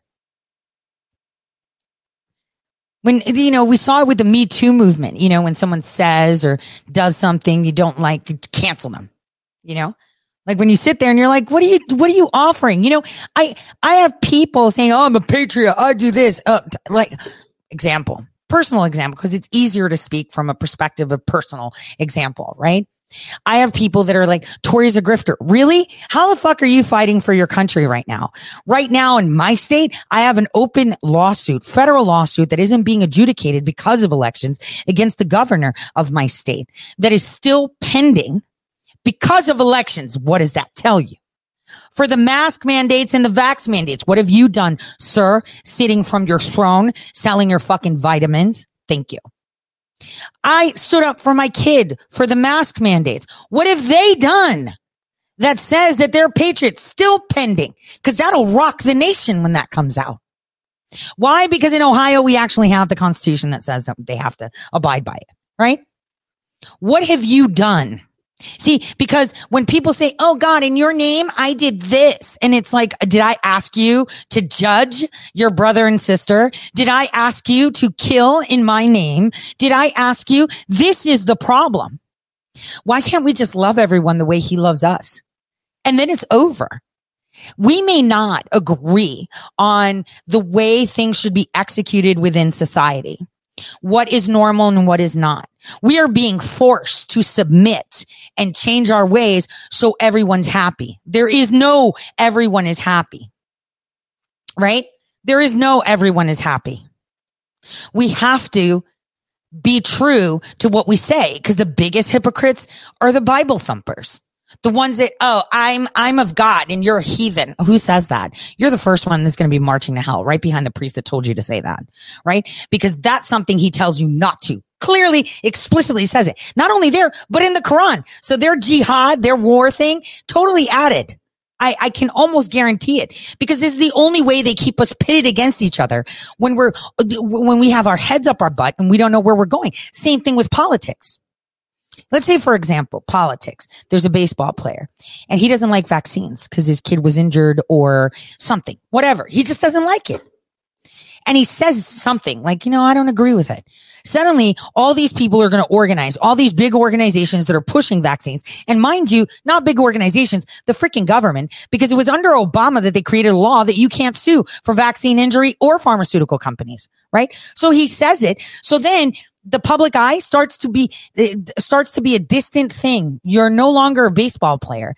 They will create such a bad reputation that guy can never get hired, because everything that they've created and manufactured so that he will be silenced and tainted, right, will be associated with them. So they just oust him. And you know what's funny? That all of these people that are claiming to love their country, including the Bible thumpers, they're okay conducting that sin of judging, of ostracizing, of silencing, and of boycotting, right? Because it's for the greater good. That kind of sounds like communism. Cancel culture does not stop. Cancel culture. They actually think they're a good guy because they're performing some great mass thing. I remember, who was it? One of these, Q-tards on Truth. It was like, well, I'm just helping you because she's a Christian. Oh, so this is what they do. They pick hero, victim, or villain, right? So then if I'm the villain, then they're the victim. And because they're the victim, or the people are the victim, they become the hero. So in essence, they think they're the good guy because they're performing some wokeness or, pointing out the sawdust in somebody's eye, but avoid the damn fucking tree in theirs. That's the way it is. And then they gain ground as victim or supporting victims to hero. And this is the problem we have. From religion to society as a whole. It's so easy to judge. And it's like, you know what? I actually sat down and made a list of the key influencers. I was reading that Man in America thing where people were like, yeah, this person tells me, nah. And it's like, no, that person tells you right-wing propaganda. I made a list. And I was like, oh my gosh, this is a psyop on that end too. And it's like, this is why President Trump, it's almost as if they're doing it on purpose to take the man down. The only man that represented the people, the only man that spoke for the people, both on the left and the right. It's like Christians. I remember I was in DC and I was speaking to some Green Berets, some really great guys that were super Christian. They were like, I will crush the skulls of my enemy. And I was like, whoa, first commandment, thou shalt not kill. Like, who are you? I don't like this. So if a threat to their country or their livelihood, they could do anything they want. They could commit a sin because they're a hero. As long as society perpetuates that dynamic, it makes us non-compassionate and we lose everything. There is zero compassion. I can tell you that when I started playing the Quran verses, which were almost aligning with everything the Bible says, aside from we don't have the conversation between Jesus and God because he went on a mountain and did it and nobody wrote it down in the gospel. But in the Quran, they wrote it down. That's the conversation he had. He's like, I'm so sorry they're exalting me. I never said I am God. He never did. He said, I am the way. Follow me. I am the way. Just like I would tell you, you want political liberation? I'm the way. Be more like Tory. Give zero shits and stay basics to the foundation. I am the way through the Constitution, right? There we go. How's that? I'm not a god, but I represent the Constitution because I speak the truth. I stick by it. I am solid to it. And that's the way it is. And so when I hear Christians saying, I will crush the skulls of my enemy, I'm like, nah, man, no. I remember how many times I was out in the field and they would always give us weapons to have. I carry a weapon with me. I'm going to tell you this. Anytime I have shot a weapon toward anybody, a human being, it was never with the intent to kill them. I will never kill someone dead in the eyes, dead in the heart, disable maybe so that I can stop them from causing harm. Even if it was my children, I wouldn't murder, right? I would shoot the crap out of their kneecaps. Right? That is what I would do. Because what are the 10 commandments? Thou shalt not kill. That is the problem. We are making excuses for being tribalists. Correctness and tribalism. That's a narcissistic strategy. And the cancel culture engagement is what wokeness is. The right is worse than the left when it comes to cancel culture. At least they do it for political push, right? In our movement, they do it for clout. They don't do it for the nation. The conversation I had was a really tough conversation I had with someone this morning. And I was like, I'm in this predicament. And I was like, you know what? It doesn't matter. It's like when you're going to die, are you going to take your gold with you? I mean, what's the point of worrying about that if I have no nation so that I can substantiate that? It means nothing. And that's the thing. Tribalism is considered human nature. And this is why people follow. This is why they're like, follow. And partisanship versus tribalism. Oh my gosh, let's start. There used to be political points that all Americans would have. They would be either conservative, moderate, or progressive. In the 20th century, right, in the early 1900s, I would say, or late 1800s, we started to have more of an era of partisanship. So it would be like you're either Democrat or Republican, and then there's the center where they're kind of like leaning this way, leaning that way. Now, in this era, we are in the era of tribalism. Parties represent only the extreme points of view. If you win, you must lose. If I win, let's say, then everybody else has to lose. And if I compromise, then it's treason to the party. And then you get whiplash at the electoral system. And that's what I sensed yesterday at the rally. The president did not want to endorse some of these people. He didn't even want to utter their name. But then everyone would be like, oh, that's traitor to the GOP. Yeah, fuck the GOP. Fuck the DNC. We don't need any of them. We are Americans, and at the core, we are free. This is why this began. This is what the ideal was, that we will not bend the knee to a king, a queen, a pope, a Pharisee, nobody. We will only bend the knee to God. And that will guide us if we all accept each other for what we are and the troubles that we go through. Just like me in the elevator with those two people. They were exalted. They were happy. They looked, content and beautiful because they were with each other, just happy. But then I was thinking, well, the GOP would want me to make fun of them, or I should post pictures of them and shame this guy for wearing really nice sparkly earrings because he doesn't know what identity he is. Yeah, that's a struggle. Could you imagine not knowing? Could you imagine not fitting in a box when society tells you to fit in a box? And this is how we are politically. You either fit in the box or you don't. There you go. You can't be in the middle. You're not allowed to be for the people. You're not allowed to be in the middle and say, I get their point of view. Right? And that's it. There's people saying, I don't like this. It makes me uncomfortable this. It sometimes gets me uncomfortable to see things I don't like. I have friends that tell me, I just can't stand two men kissing. And it's like, so don't look, but they're doing it in my face. So you suck faces with your man. What if it makes them sick? Cause I don't know, maybe they like your dude. Then maybe you shouldn't do it. It's none of your business what anybody else does. Nobody gives a shit. It's 2022. What we all need to do is come to the table and say, how do we go forward as a society? We have developed technology that can help us or kill us. So how do we apply it correctly with common sense? And so this takes me back to another conversation and a thought that I had when I was sitting down at a restaurant. I went to this restaurant called Amba. Really nice place. I had never been there before in Cleveland. It has like Indian small plates. Oh my gosh, it was so good, the food.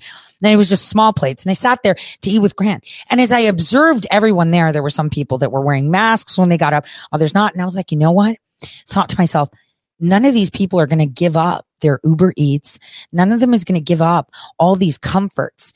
When you have to work, it's like, oh, I don't want to go all the way over there. I don't want to walk there. I don't want to do this, right? None of them will do it for the sake of freedom. They will prefer to lie to themselves and say it's okay that we killed those people because they were not listening in society. This is a terrifying thought. They would sit there and they would be okay with saying, well, I'm okay with it. My kids will never know because history will be written by us. But if we kill all these people that don't listen to the government and do not obey and stay within the social norms and disrupt our, what are they called? Our routine, right? I'll kill them, but my baby will be in a more utopic society. I could see it on every one of their faces. And that should terrify every single one of you. Every single one of you. Because I saw from my listener base, 1,000 people dropped off because I was showing the thing from the Quran. This is how narrow-minded. 50% of the people stopped listening because they didn't want to. And I see people saying, I don't listen to this. I don't listen to that. I listen to everything. I listen to everything. And that is exactly where we should be. Because for those of you that play Christian and aren't, you need to be and understand, not pretend. You have to understand his words. You must feel his words. There was a clip. I'm going to see if I can find it. It was a short. Listen to this. And I was like, it is indeed the scariest verse in the Bible. And I'm going to share it with you. And I said that too. And I was like, oh my God, did I just find a guy that said the same thing that I have? It was fascinating. Here it is.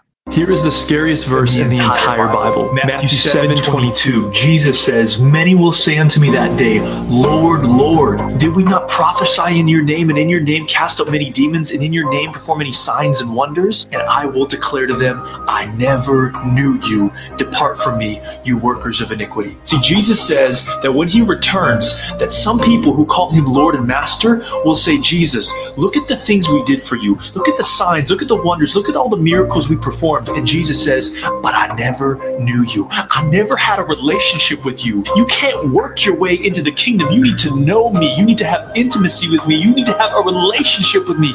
Your signs, your wonders, all the great things that you did for my kingdom, they mean nothing unless you know me, unless I have your heart, unless we're in an intimate relationship. Here is the scariest verse in the entire Bible. And that, my friends, is how we keep a nation.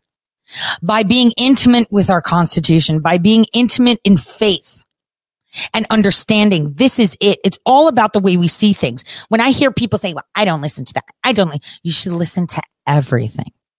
And you should never try to fit in a box. Don't try to define yourself by something you read. Absorb it.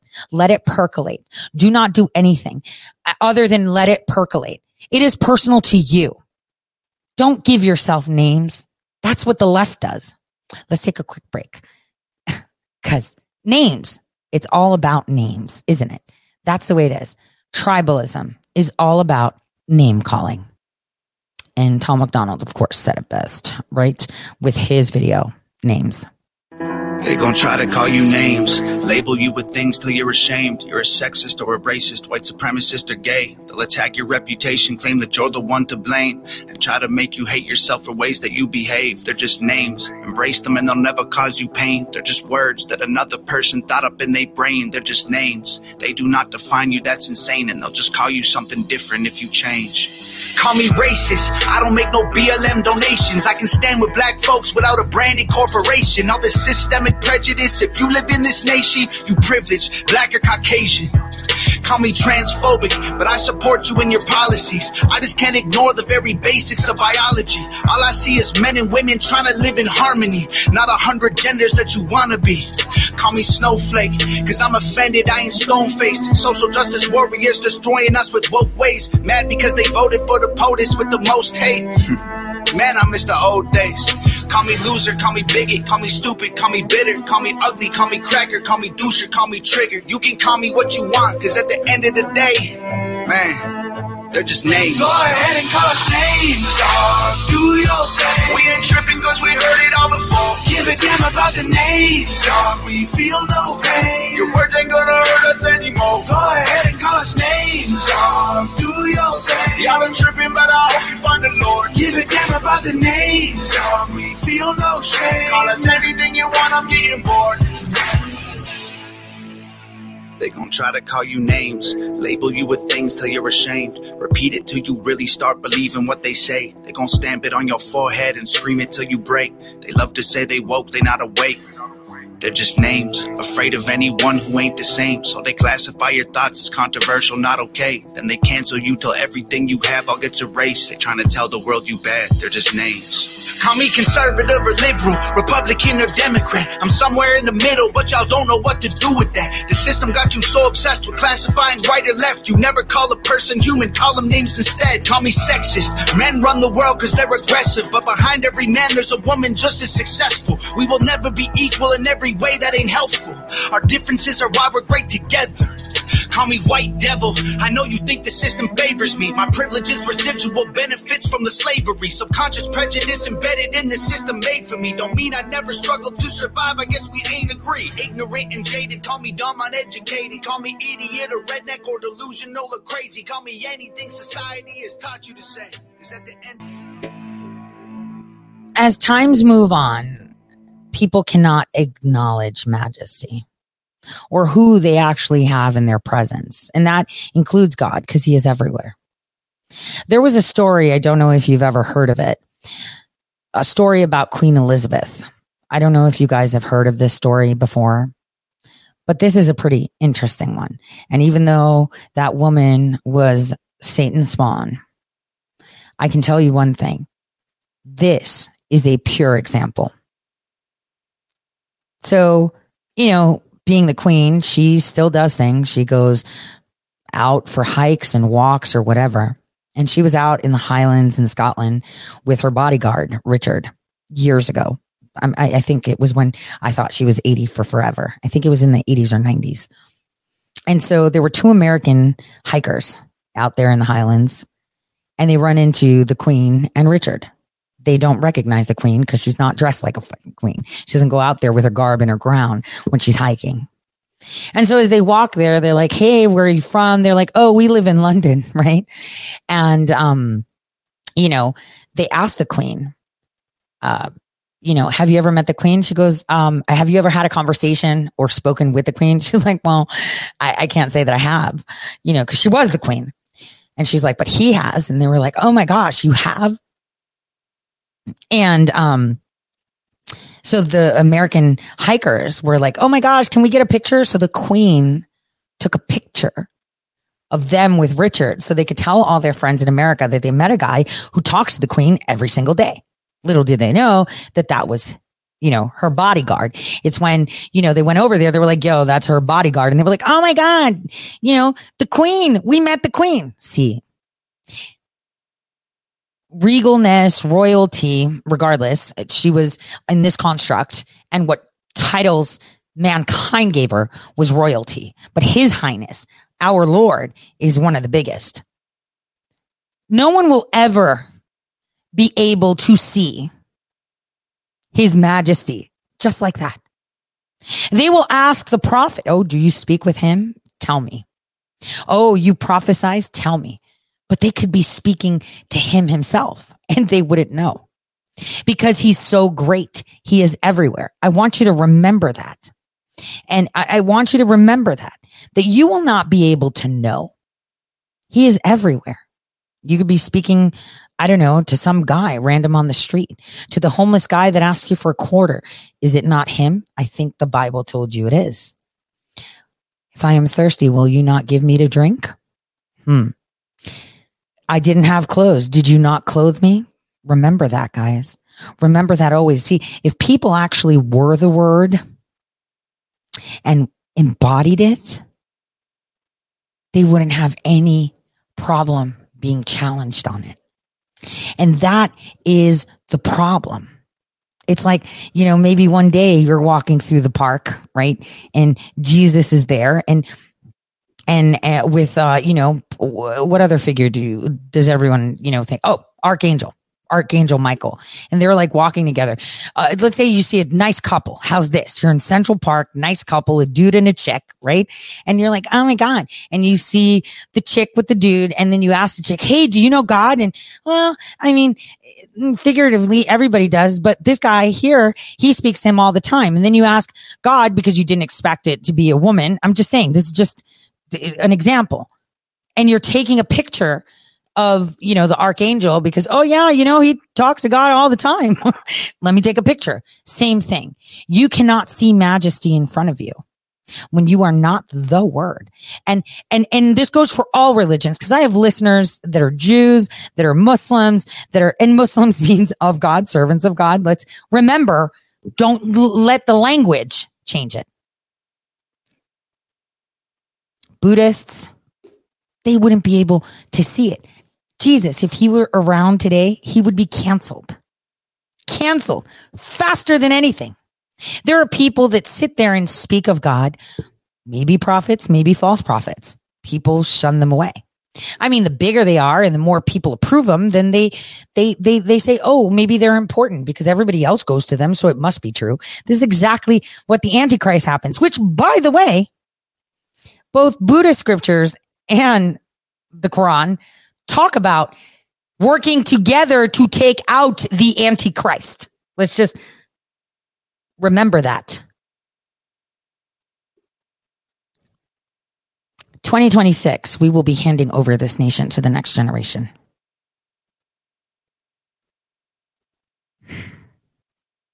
And what is important right now is to understand our weakness in tribalism. The weakness that we have as people.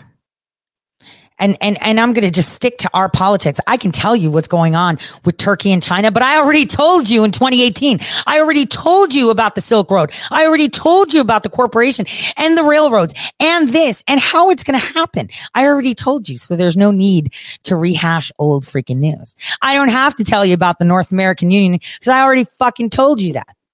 Everyone's now telling you about it. And the question is why? Because they obviously did not know.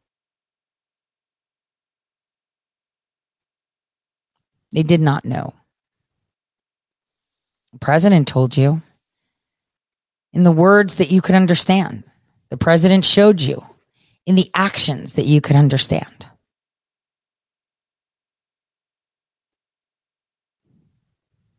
People should read Matthew 7 very well. Very, very well.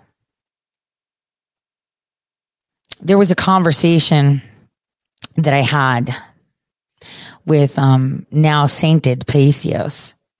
And I said, well, the priest said this at one point. And he goes, well, you know, I shouldn't say this of others. But the first person, the line leader, kind of the way he said it, to hell is going to be usually a priest. See, these people that tell people how they have to focus, what they must say, what they must do. Thou shalt not kill. Then why would God sacrifice his son? In fact, his son sacrificed himself for the sake of the people, because that is how much he loved them. He didn't sacrifice him. He had him here to walk in human flesh, to understand mankind, the transgressions against them, their most impure thoughts. And yet, here we are writing the next chapter. We got our tax collectors coming, guys. While everyone likes to talk, oh, this is going to be biblical. It's like, do you know what the fuck you're talking about? When I see these accounts tweeting it, do you know what that means? Do you know what biblical means?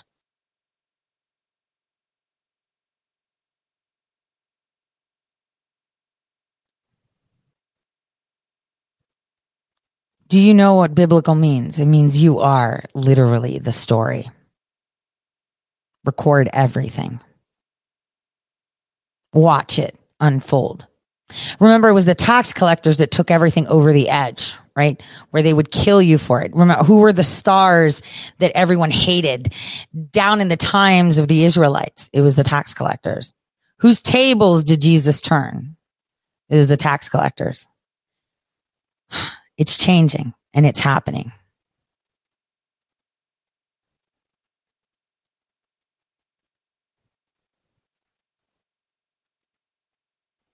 I say this with, no qualms. I mean, I'm different.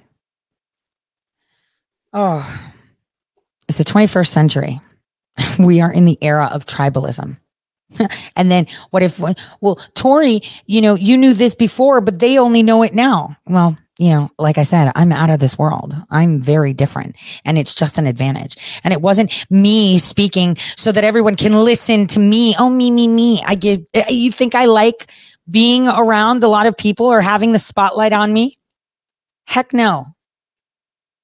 It is extremely stressful for me to be in crowds. I get anxiety. I can't help myself, but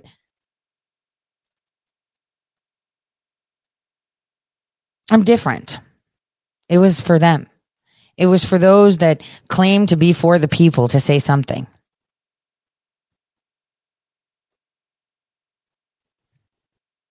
I got some really awesome matches. I think I posted it on Truth and on Telegram, the 250th anniversary. Watch. It's where the chapter ends. Like I said, he's had 6 years left in 2020. Just because he's not sitting there when I hear people, well, Biden has the power.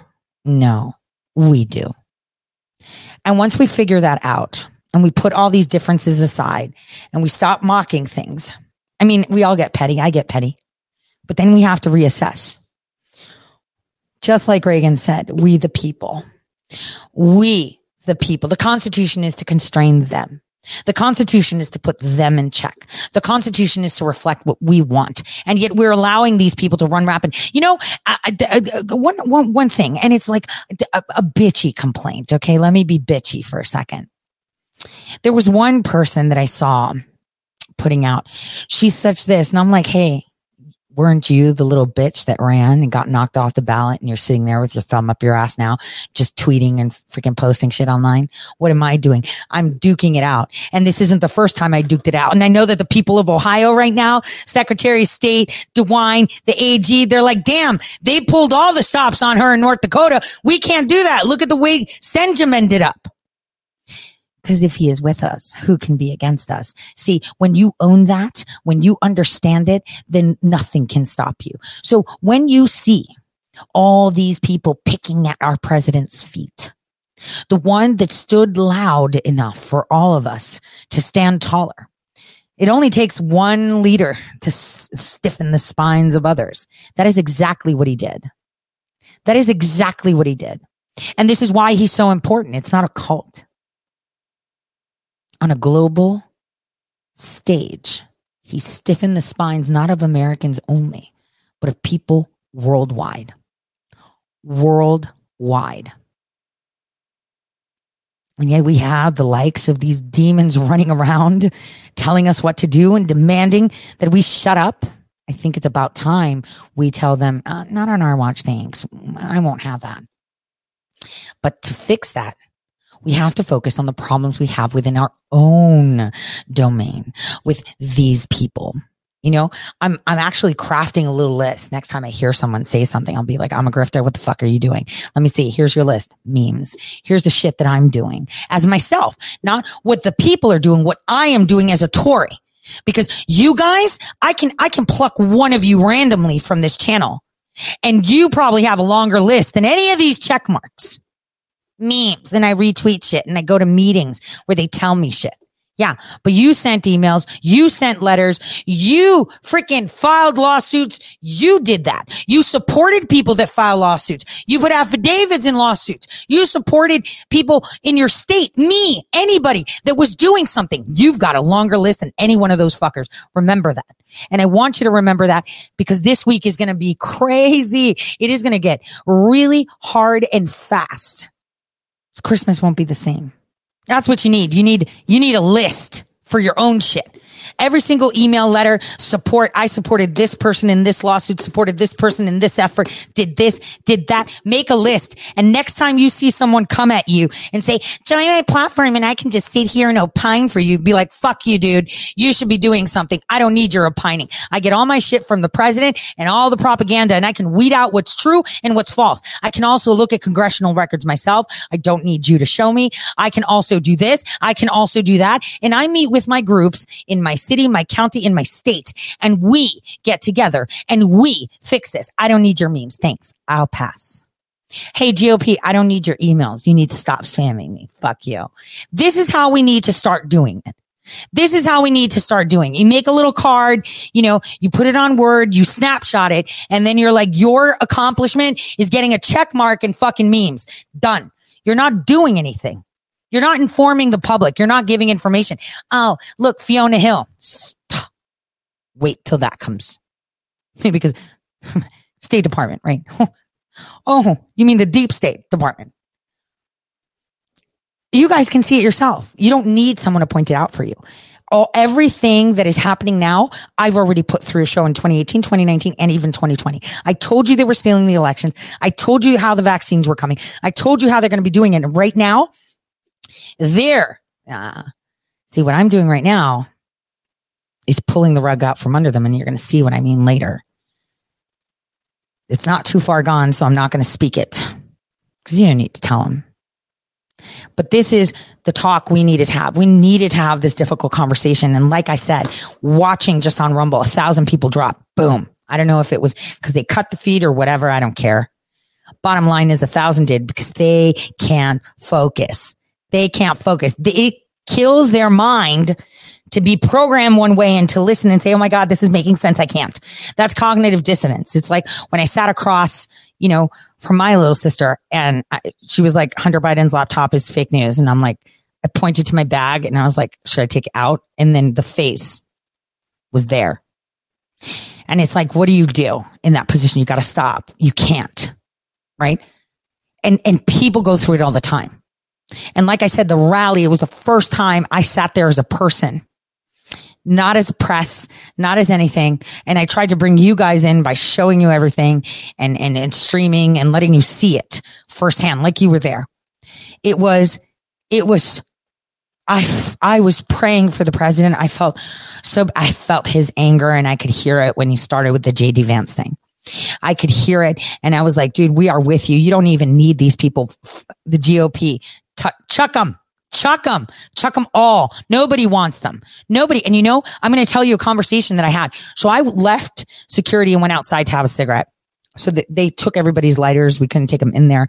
So I sat out there at one point while Ivan Raiklin was hanging out with the DHS guy talking. And I was like, yo, I'm going for a cigarette. So I went out there, had a cigarette, and there were a bunch of people. And there was LaRose people smoking there, 2 volunteers. One of them actually worked on Trump's campaign, which is disgusting to see, like how slimy they are. My gosh. Anyway. And so as I was there, I was like, LaRose is so thirsty. I said it pretty plain and simple. I knew they were there. LaRose is so thirsty here, campaigning with JD Vance, begging for an endorsement when he said that Trump has to agree to the fact that he lost, the fact that he deployed Alec, the fact that the 2020 elections were all stolen because the shit he spearheaded. Right? So weird that he's here. And they were like, nobody wants LaRose, but what the fuck are we going to do? We have nobody else. I was like, don't worry, I'll be on the ballot. That's the thing. How's the president going to be like, I'm not saying anything, right? Because it's either that, where it's a base that might hold them accountable, rather than the Democrats where you have no freaking say, right? And they just run with it. I would totally have a rhino rather than a Democrat, because I know the rhinos have people like me underneath them that will be pulling their pants down and tugging at them, right? So that's the way it is. That's the way it is. So I want you guys to remember that when President Trump endorses someone, just in general, like Oz, maybe that's a better one than another one. And you have to think of it like that. And I know, no, well, don't endorse anyone. Then what? Then the people that are still brainwashed, that just drink the Kool-Aid of the GOP, vote for the left or leave it open. That's a vote for the left. That's the way it is. You can't not say, take the rhino over the Democrat. I'd prefer a rhino over a Democrat any day, because I know that there's people like you and me that are going to hold them accountable. You have no say on the left. You have absolutely no say. And then there's people that are like, well, maybe Trump should call it out. How? There are so many people out there that identify as conservative. They're exactly that. They're the Bible thumpers that will turn it off if they don't like it. They're the ones that'll just sit there and mock someone for being gender confused. They will sit there and mock them for screaming in agony. It drives me insane when I see these demons screaming for abortion, right? But I can tell you that probably 90% of them are screaming because they've done it, and that's guilt, right? So that's them trying to make their guilt be socially acceptable because they have companies that are backing that. And that's the way it is. There's a fascinating psychology behind cancel culture. There was a CBS airing, and we're going to see this. This is a very important conversation. I hope my archivist can split this episode into 2. Been seeing a growing debate over cancel culture. In a recent article titled Head Cases, The Psychology Behind the Cancel Culture Debate, Politico editor-in-chief John Harris explains why a recent attempt by a number of liberal intellectuals to cancel culture may have missed its mark. Do you follow that? John Harris joins me now. John, thank you so much. It's really intriguing to think about this. You focus a lot, first of all, on the letter in Harper's signed by more than 150 writers and academics. Can you explain, first of all, the psychology behind this, including why you believe it's a fight or flight moment for intellectuals? I think this hits home for a lot of people who are writers, who are journalists, who are academics, because they can, to some degree, imagine themselves saying the wrong thing and getting canceled, either with a storm on social media or in the worst case, their employers saying that they're letting them go. This has happened in a couple of cases because people said controversial things. So the group of people who signed this letter, they're very, very well-known writers, people like Salman Rushdie, a number of prominent columnists. So these were big voices, and they said what we need is to restore a liberal spirit, the competition of ideas and arguments. But of course, the very thing they were warning about did rain down on them, as a lot of people on the left, and particularly on social media, said that they themselves represented a kind of establishment privilege. Well, you said that you were not asked to sign the open letter, but if you had been, what would have been your reaction? You know, I would have been certainly in agreement with the sentiments in that letter. I do think that we need to keep an open debate. I think we can really vigorously disagree, but the idea of sort of casting people outside the bounds of discussion or subjecting them to kind of vicious mockery, I think that's not a good thing for democracy.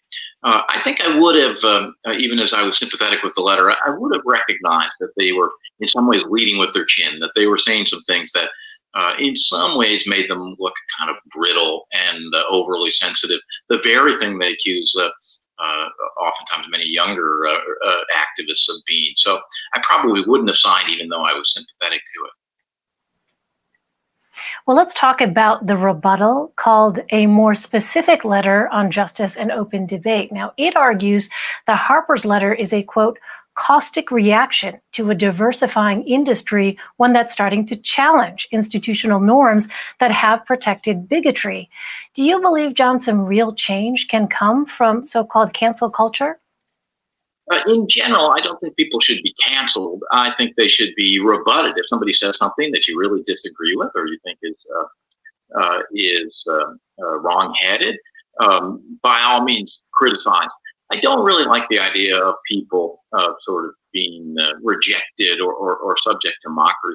Some ideas are so rooted in prejudice that we really do want to draw lines against them. I don't think that's what those letter writers and Harper's were saying. They were talking about people honestly trying to illuminate the big issues. And it's one thing to rebut. It's another thing to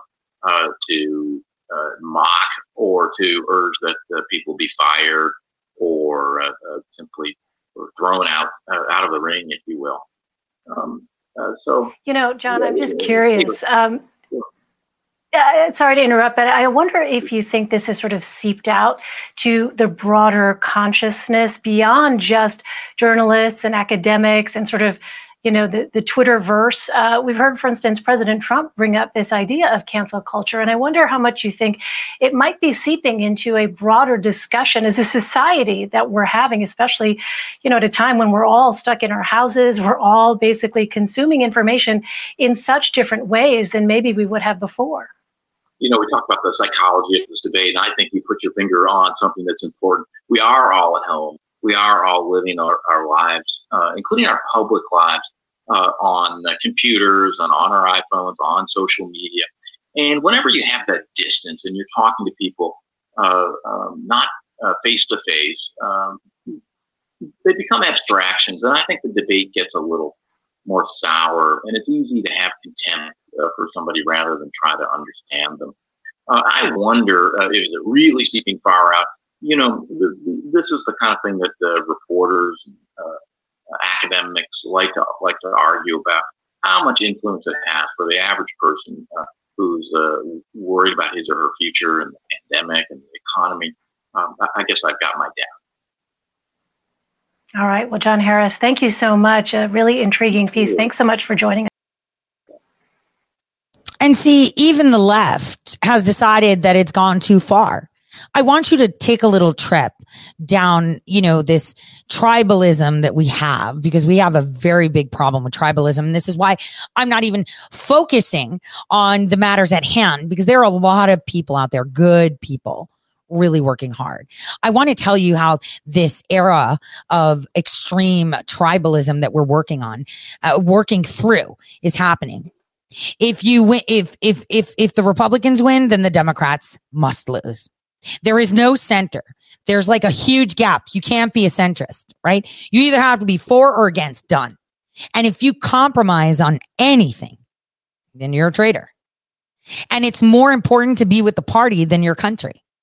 Politics is about being in power and obstructing and attacking anything the other party wants to get done. And that's the problem that we're having. And in an election, the winner takes everything. Right now, it's all about which party is going to win. Fuck your parties. I'm not a party. I'm a human being, right? And I have thoughts and ideas, and I have wants and needs. And I have my goal, my purpose that you are seeking to direct that I do not want. That's the way it is. Think. Let's look back to, this tribalism, Social Security Act. 287 Democrats helped pass it. 77 Republicans helped, right? They had power. Social Security amendments. 237 Democrats helped pass it. 70 Republicans helped. 68 of them said no. Voting Rights Act. 218 Democrats, 110 Republicans. They didn't like the verbiage because if you pay attention, well, we'll get to that at another time with the Voting Rights Act. Environmental policy, the EPA, 208 Democrats, 164 Republicans. That was probably the only bipartisan act passed. In the Senate, it was unanimous, both Republicans and Democrats, for the EPA. That 1969, holy shit. When was the internet? 12/31/69. Oh shit. We'll get to that another time too. Everything that we have is partisan. The American Recovery and Reinvestment Act of 2009. 246 Democrats, 0 Republicans, but it still passed. Dodd-Frank, 234 Democrats, 3 Republicans. Do you see how it goes? It's just tribalism. It's the Cleveland Browns versus the New York Giants or the Pittsburgh Steelers. That's what it is. It's tribalism. And if you're in the middle, you're a Democrat. If you're in the middle and you don't like what they say, we're going to beat them. It's going to be a red wave. Fuck your waves. We need truth. We need transparency. We need paper ballots that we can't hack. Both people on both sides of the fence, no matter what their parties say, will say yes to that.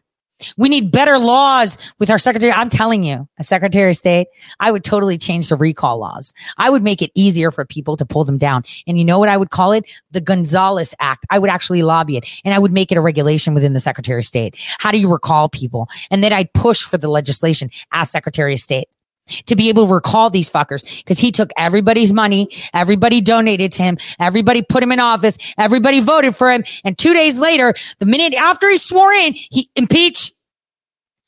We can't even get them out because of the way the legislation has happened, that they're ironclad. The law was created to prevent us from actually exercising our rights. This is the problem we have. This is the problem we have. Whistleblowers, not protected. Everything's monitored by the agency. They will know that you're going to blow the whistle before you even do it. They'll know because you thought of it. They'll know. Predictive analytics, right? They'll already know if you're going to be a whistleblower. Are you strong in faith? You don't get a job. You got to be twisted and psychotic in order to get a job in the FBI now. You can't do this. We need accountability and we don't have it. Why? Tribalism. And let's dumb it down. Let's take it away from religion, away from politics, and let's look at the discourse within people. Look at how we are online. It's like you're either in the crowd or you're not. And then when people are like the Democrats are, you're worse. When I hear people say, I'm a patriot, no, you're fucking not. If someone calls you out because you look like an idiot or you're saying things that don't line up with your beliefs, I'm a proud Christian, but I'm going to crush the skulls of my enemy. Totally not Christian. Sorry. Next. And people don't like that. People don't like that. They don't. But it's true. I'm not going to sit here and sugarcoat it. You say something, hey, these Jews did this. Does that mean all the Jews? No. But immediately when you say it, you're anti-Semitic. Huh. But when you call out bad Muslims, the radicalized ones, the ones that have been politicized, right? Because they're not all bad. Their Quran is not all bad. Just like the Bible, that shit was edited. You need to look back in the archives of the Vatican. They even tell you that they remove books. You think they didn't do that to the Quran? Get out of here. Where do you live? Under a rock? Everything is parsed. Look at our discourse. Look at our discourse. I had some guy, that GhostSec guy that did like those death threats against me, totally saw that it was his account, changed his name. Thanks, Telegram. RSA is not covered. You can see it all. You could see it all. You work on RSA. I'm on Quantum. There you go. Now explain to me how I knew. You know he pissed his pants, dinosaurs. All of them. Because they all go by a book. And then they're like, that's a black pill. No, it's not. It's an American pill. The American pill is we should stay away from the parties. We don't need influencers. Influence operations require influencers. That is exactly what they are doing. Why do you need an influencer? Why do you need to have someone tell you how to think, how to vote? Go straight ticket. You got to do this. Oh, you can't do that because then that's a vote for a Democrat. And it's like, well, then where's a third person? Oh, they're too busy making fucking memes and telling you how everyone's a grifter. What does grifter mean? You're doing nothing. I could just put out a little card. Next time I see someone call me a grifter, I'm going to put all their accomplishments next to mine. Theirs will be maybe 2, right? On the good side, right? Then I'll put all the negative shit. Part of an influence operation, influencer, selling vitamins, doing this shit. There's how you show the difference. Make a list. Write it out. You can write your own card. I know most of you are going to have a long list of shit you done. And then next time someone says, follow this account, be like, okay, can you show me their list of achievements? What have they done for our country? That's how you should respond. Show me what they've done for our country. Because when someone comes to talk shit to me, I'm like, please step away. You're a nobody. You are a nobody, simply anointed to be part of a clique. You are not helping the country. You are helping drive and fuel tribalism. And this is why you don't like me, because I'm telling the world you're doing it. And don't worry, the people are going to know this. I mean, look, when we had President Clinton, he had a Democratic House and a Senate from 1993 to 1994. Then one of the most earliest tribalists, Newt Gingrich, came in and he flipped the House in 1994. You know, the guy that went to Bohemian Grove and stuff. Then George Bush had a Republican House and Senate for 2 of his 8 years. And then after that, there was gridlock. Barack Obama had 2 years of Democratic control from 2009 to 2010 before the Tea Party backlash hit him in the 2010 midterms, losing the House. President Donald J. Trump had 2 years of Republican control in 2017 and 2018. And much of that was badly spent because I think he realized really quick that it was the Republicans that were helping Obama. That's the thing. It's all about power and control. So the state of our nation right now is in a state of tribalism, and what we need to do is start mending those gaps. We need to start having very serious conversations with people that are telling us that we must go one way and not another. We need to reduce the radicalized speech. You know, I was really, people were like, yeah, DeSantis sent them to Martha's Vineyard and everyone's having a crack at it. And I'm like, dude, they're sending undocumented people to New York City. How many of let's say they send 100 women and children. How many of them are dead now? How many of them are holed up in a house being raped by 10 men because they can't say shit? Because they have no job, no money, and they were just dropped off with a bus. What about Martha's Vineyard with all them? Did they have any hunting parties? Sounds like trafficking to me. That's a big problem for me. See, this was a stunt to get everybody watching, to get the rich people in Martha's Vineyard to not want them, to drop them off within their backyard. That's how you see humans. They should be focusing on New Mexico, where they've got the Afghanis coming in for retaliation right now. That's about to pop off in November. And one of their lead prosecutors is an asset, double agent for both the U.S. and Afghanistan. A Fed, want to call it, double Fed, whatever, trained in the State Department. I mean, How does a guy that migrates from Afghanistan just turn up and he speaks Chinese, Russian, Pashto, freaking English, Eastern Arabic, all that shit, and he's just a prosecutor, worked with the United Nations, worked with this, and he's sitting there as a public defender? Get the fuck out of here. Paying attention. See, even our agencies can't pay attention because they're so everywhere. New Mexico really needs to be focusing in Santa Fe on their assets there because that's about to pop off. I hope people are listening. That's about to pop off. It's not going to be pretty. Because like the president said yesterday in his rally, it's not the Hondurans and the Guatemalans that are coming through the border. It's people that are here for blood, retribution that have been weaponized in other countries. This is where it's coming. Then we have hypocrites that are sitting there playing the red card. Look at me. I'm all about America. I'm going to drop these off in New York City. Why? They're probably dead. You probably sent 100 and maybe 60 are alive. Where are the women and children? What is going on here? And why did you allow them to enter your state? You could have Border Patrol saying, no, thank you. That's all you have to do. There could be Border Patrol lining up around Texas saying, we are not taking any migrants. This bus is not going through. We're checking cards. Thanks. That's how you stop it. And then you put the heat on Abbott. Abbott, what are you doing? No flying planes with immigrants. That's human trafficking. I agree. This is where we should all be. This is where we should all be standing on. That wall was so necessary, not just for terrorists coming into our country, but for the diseases that they're bringing.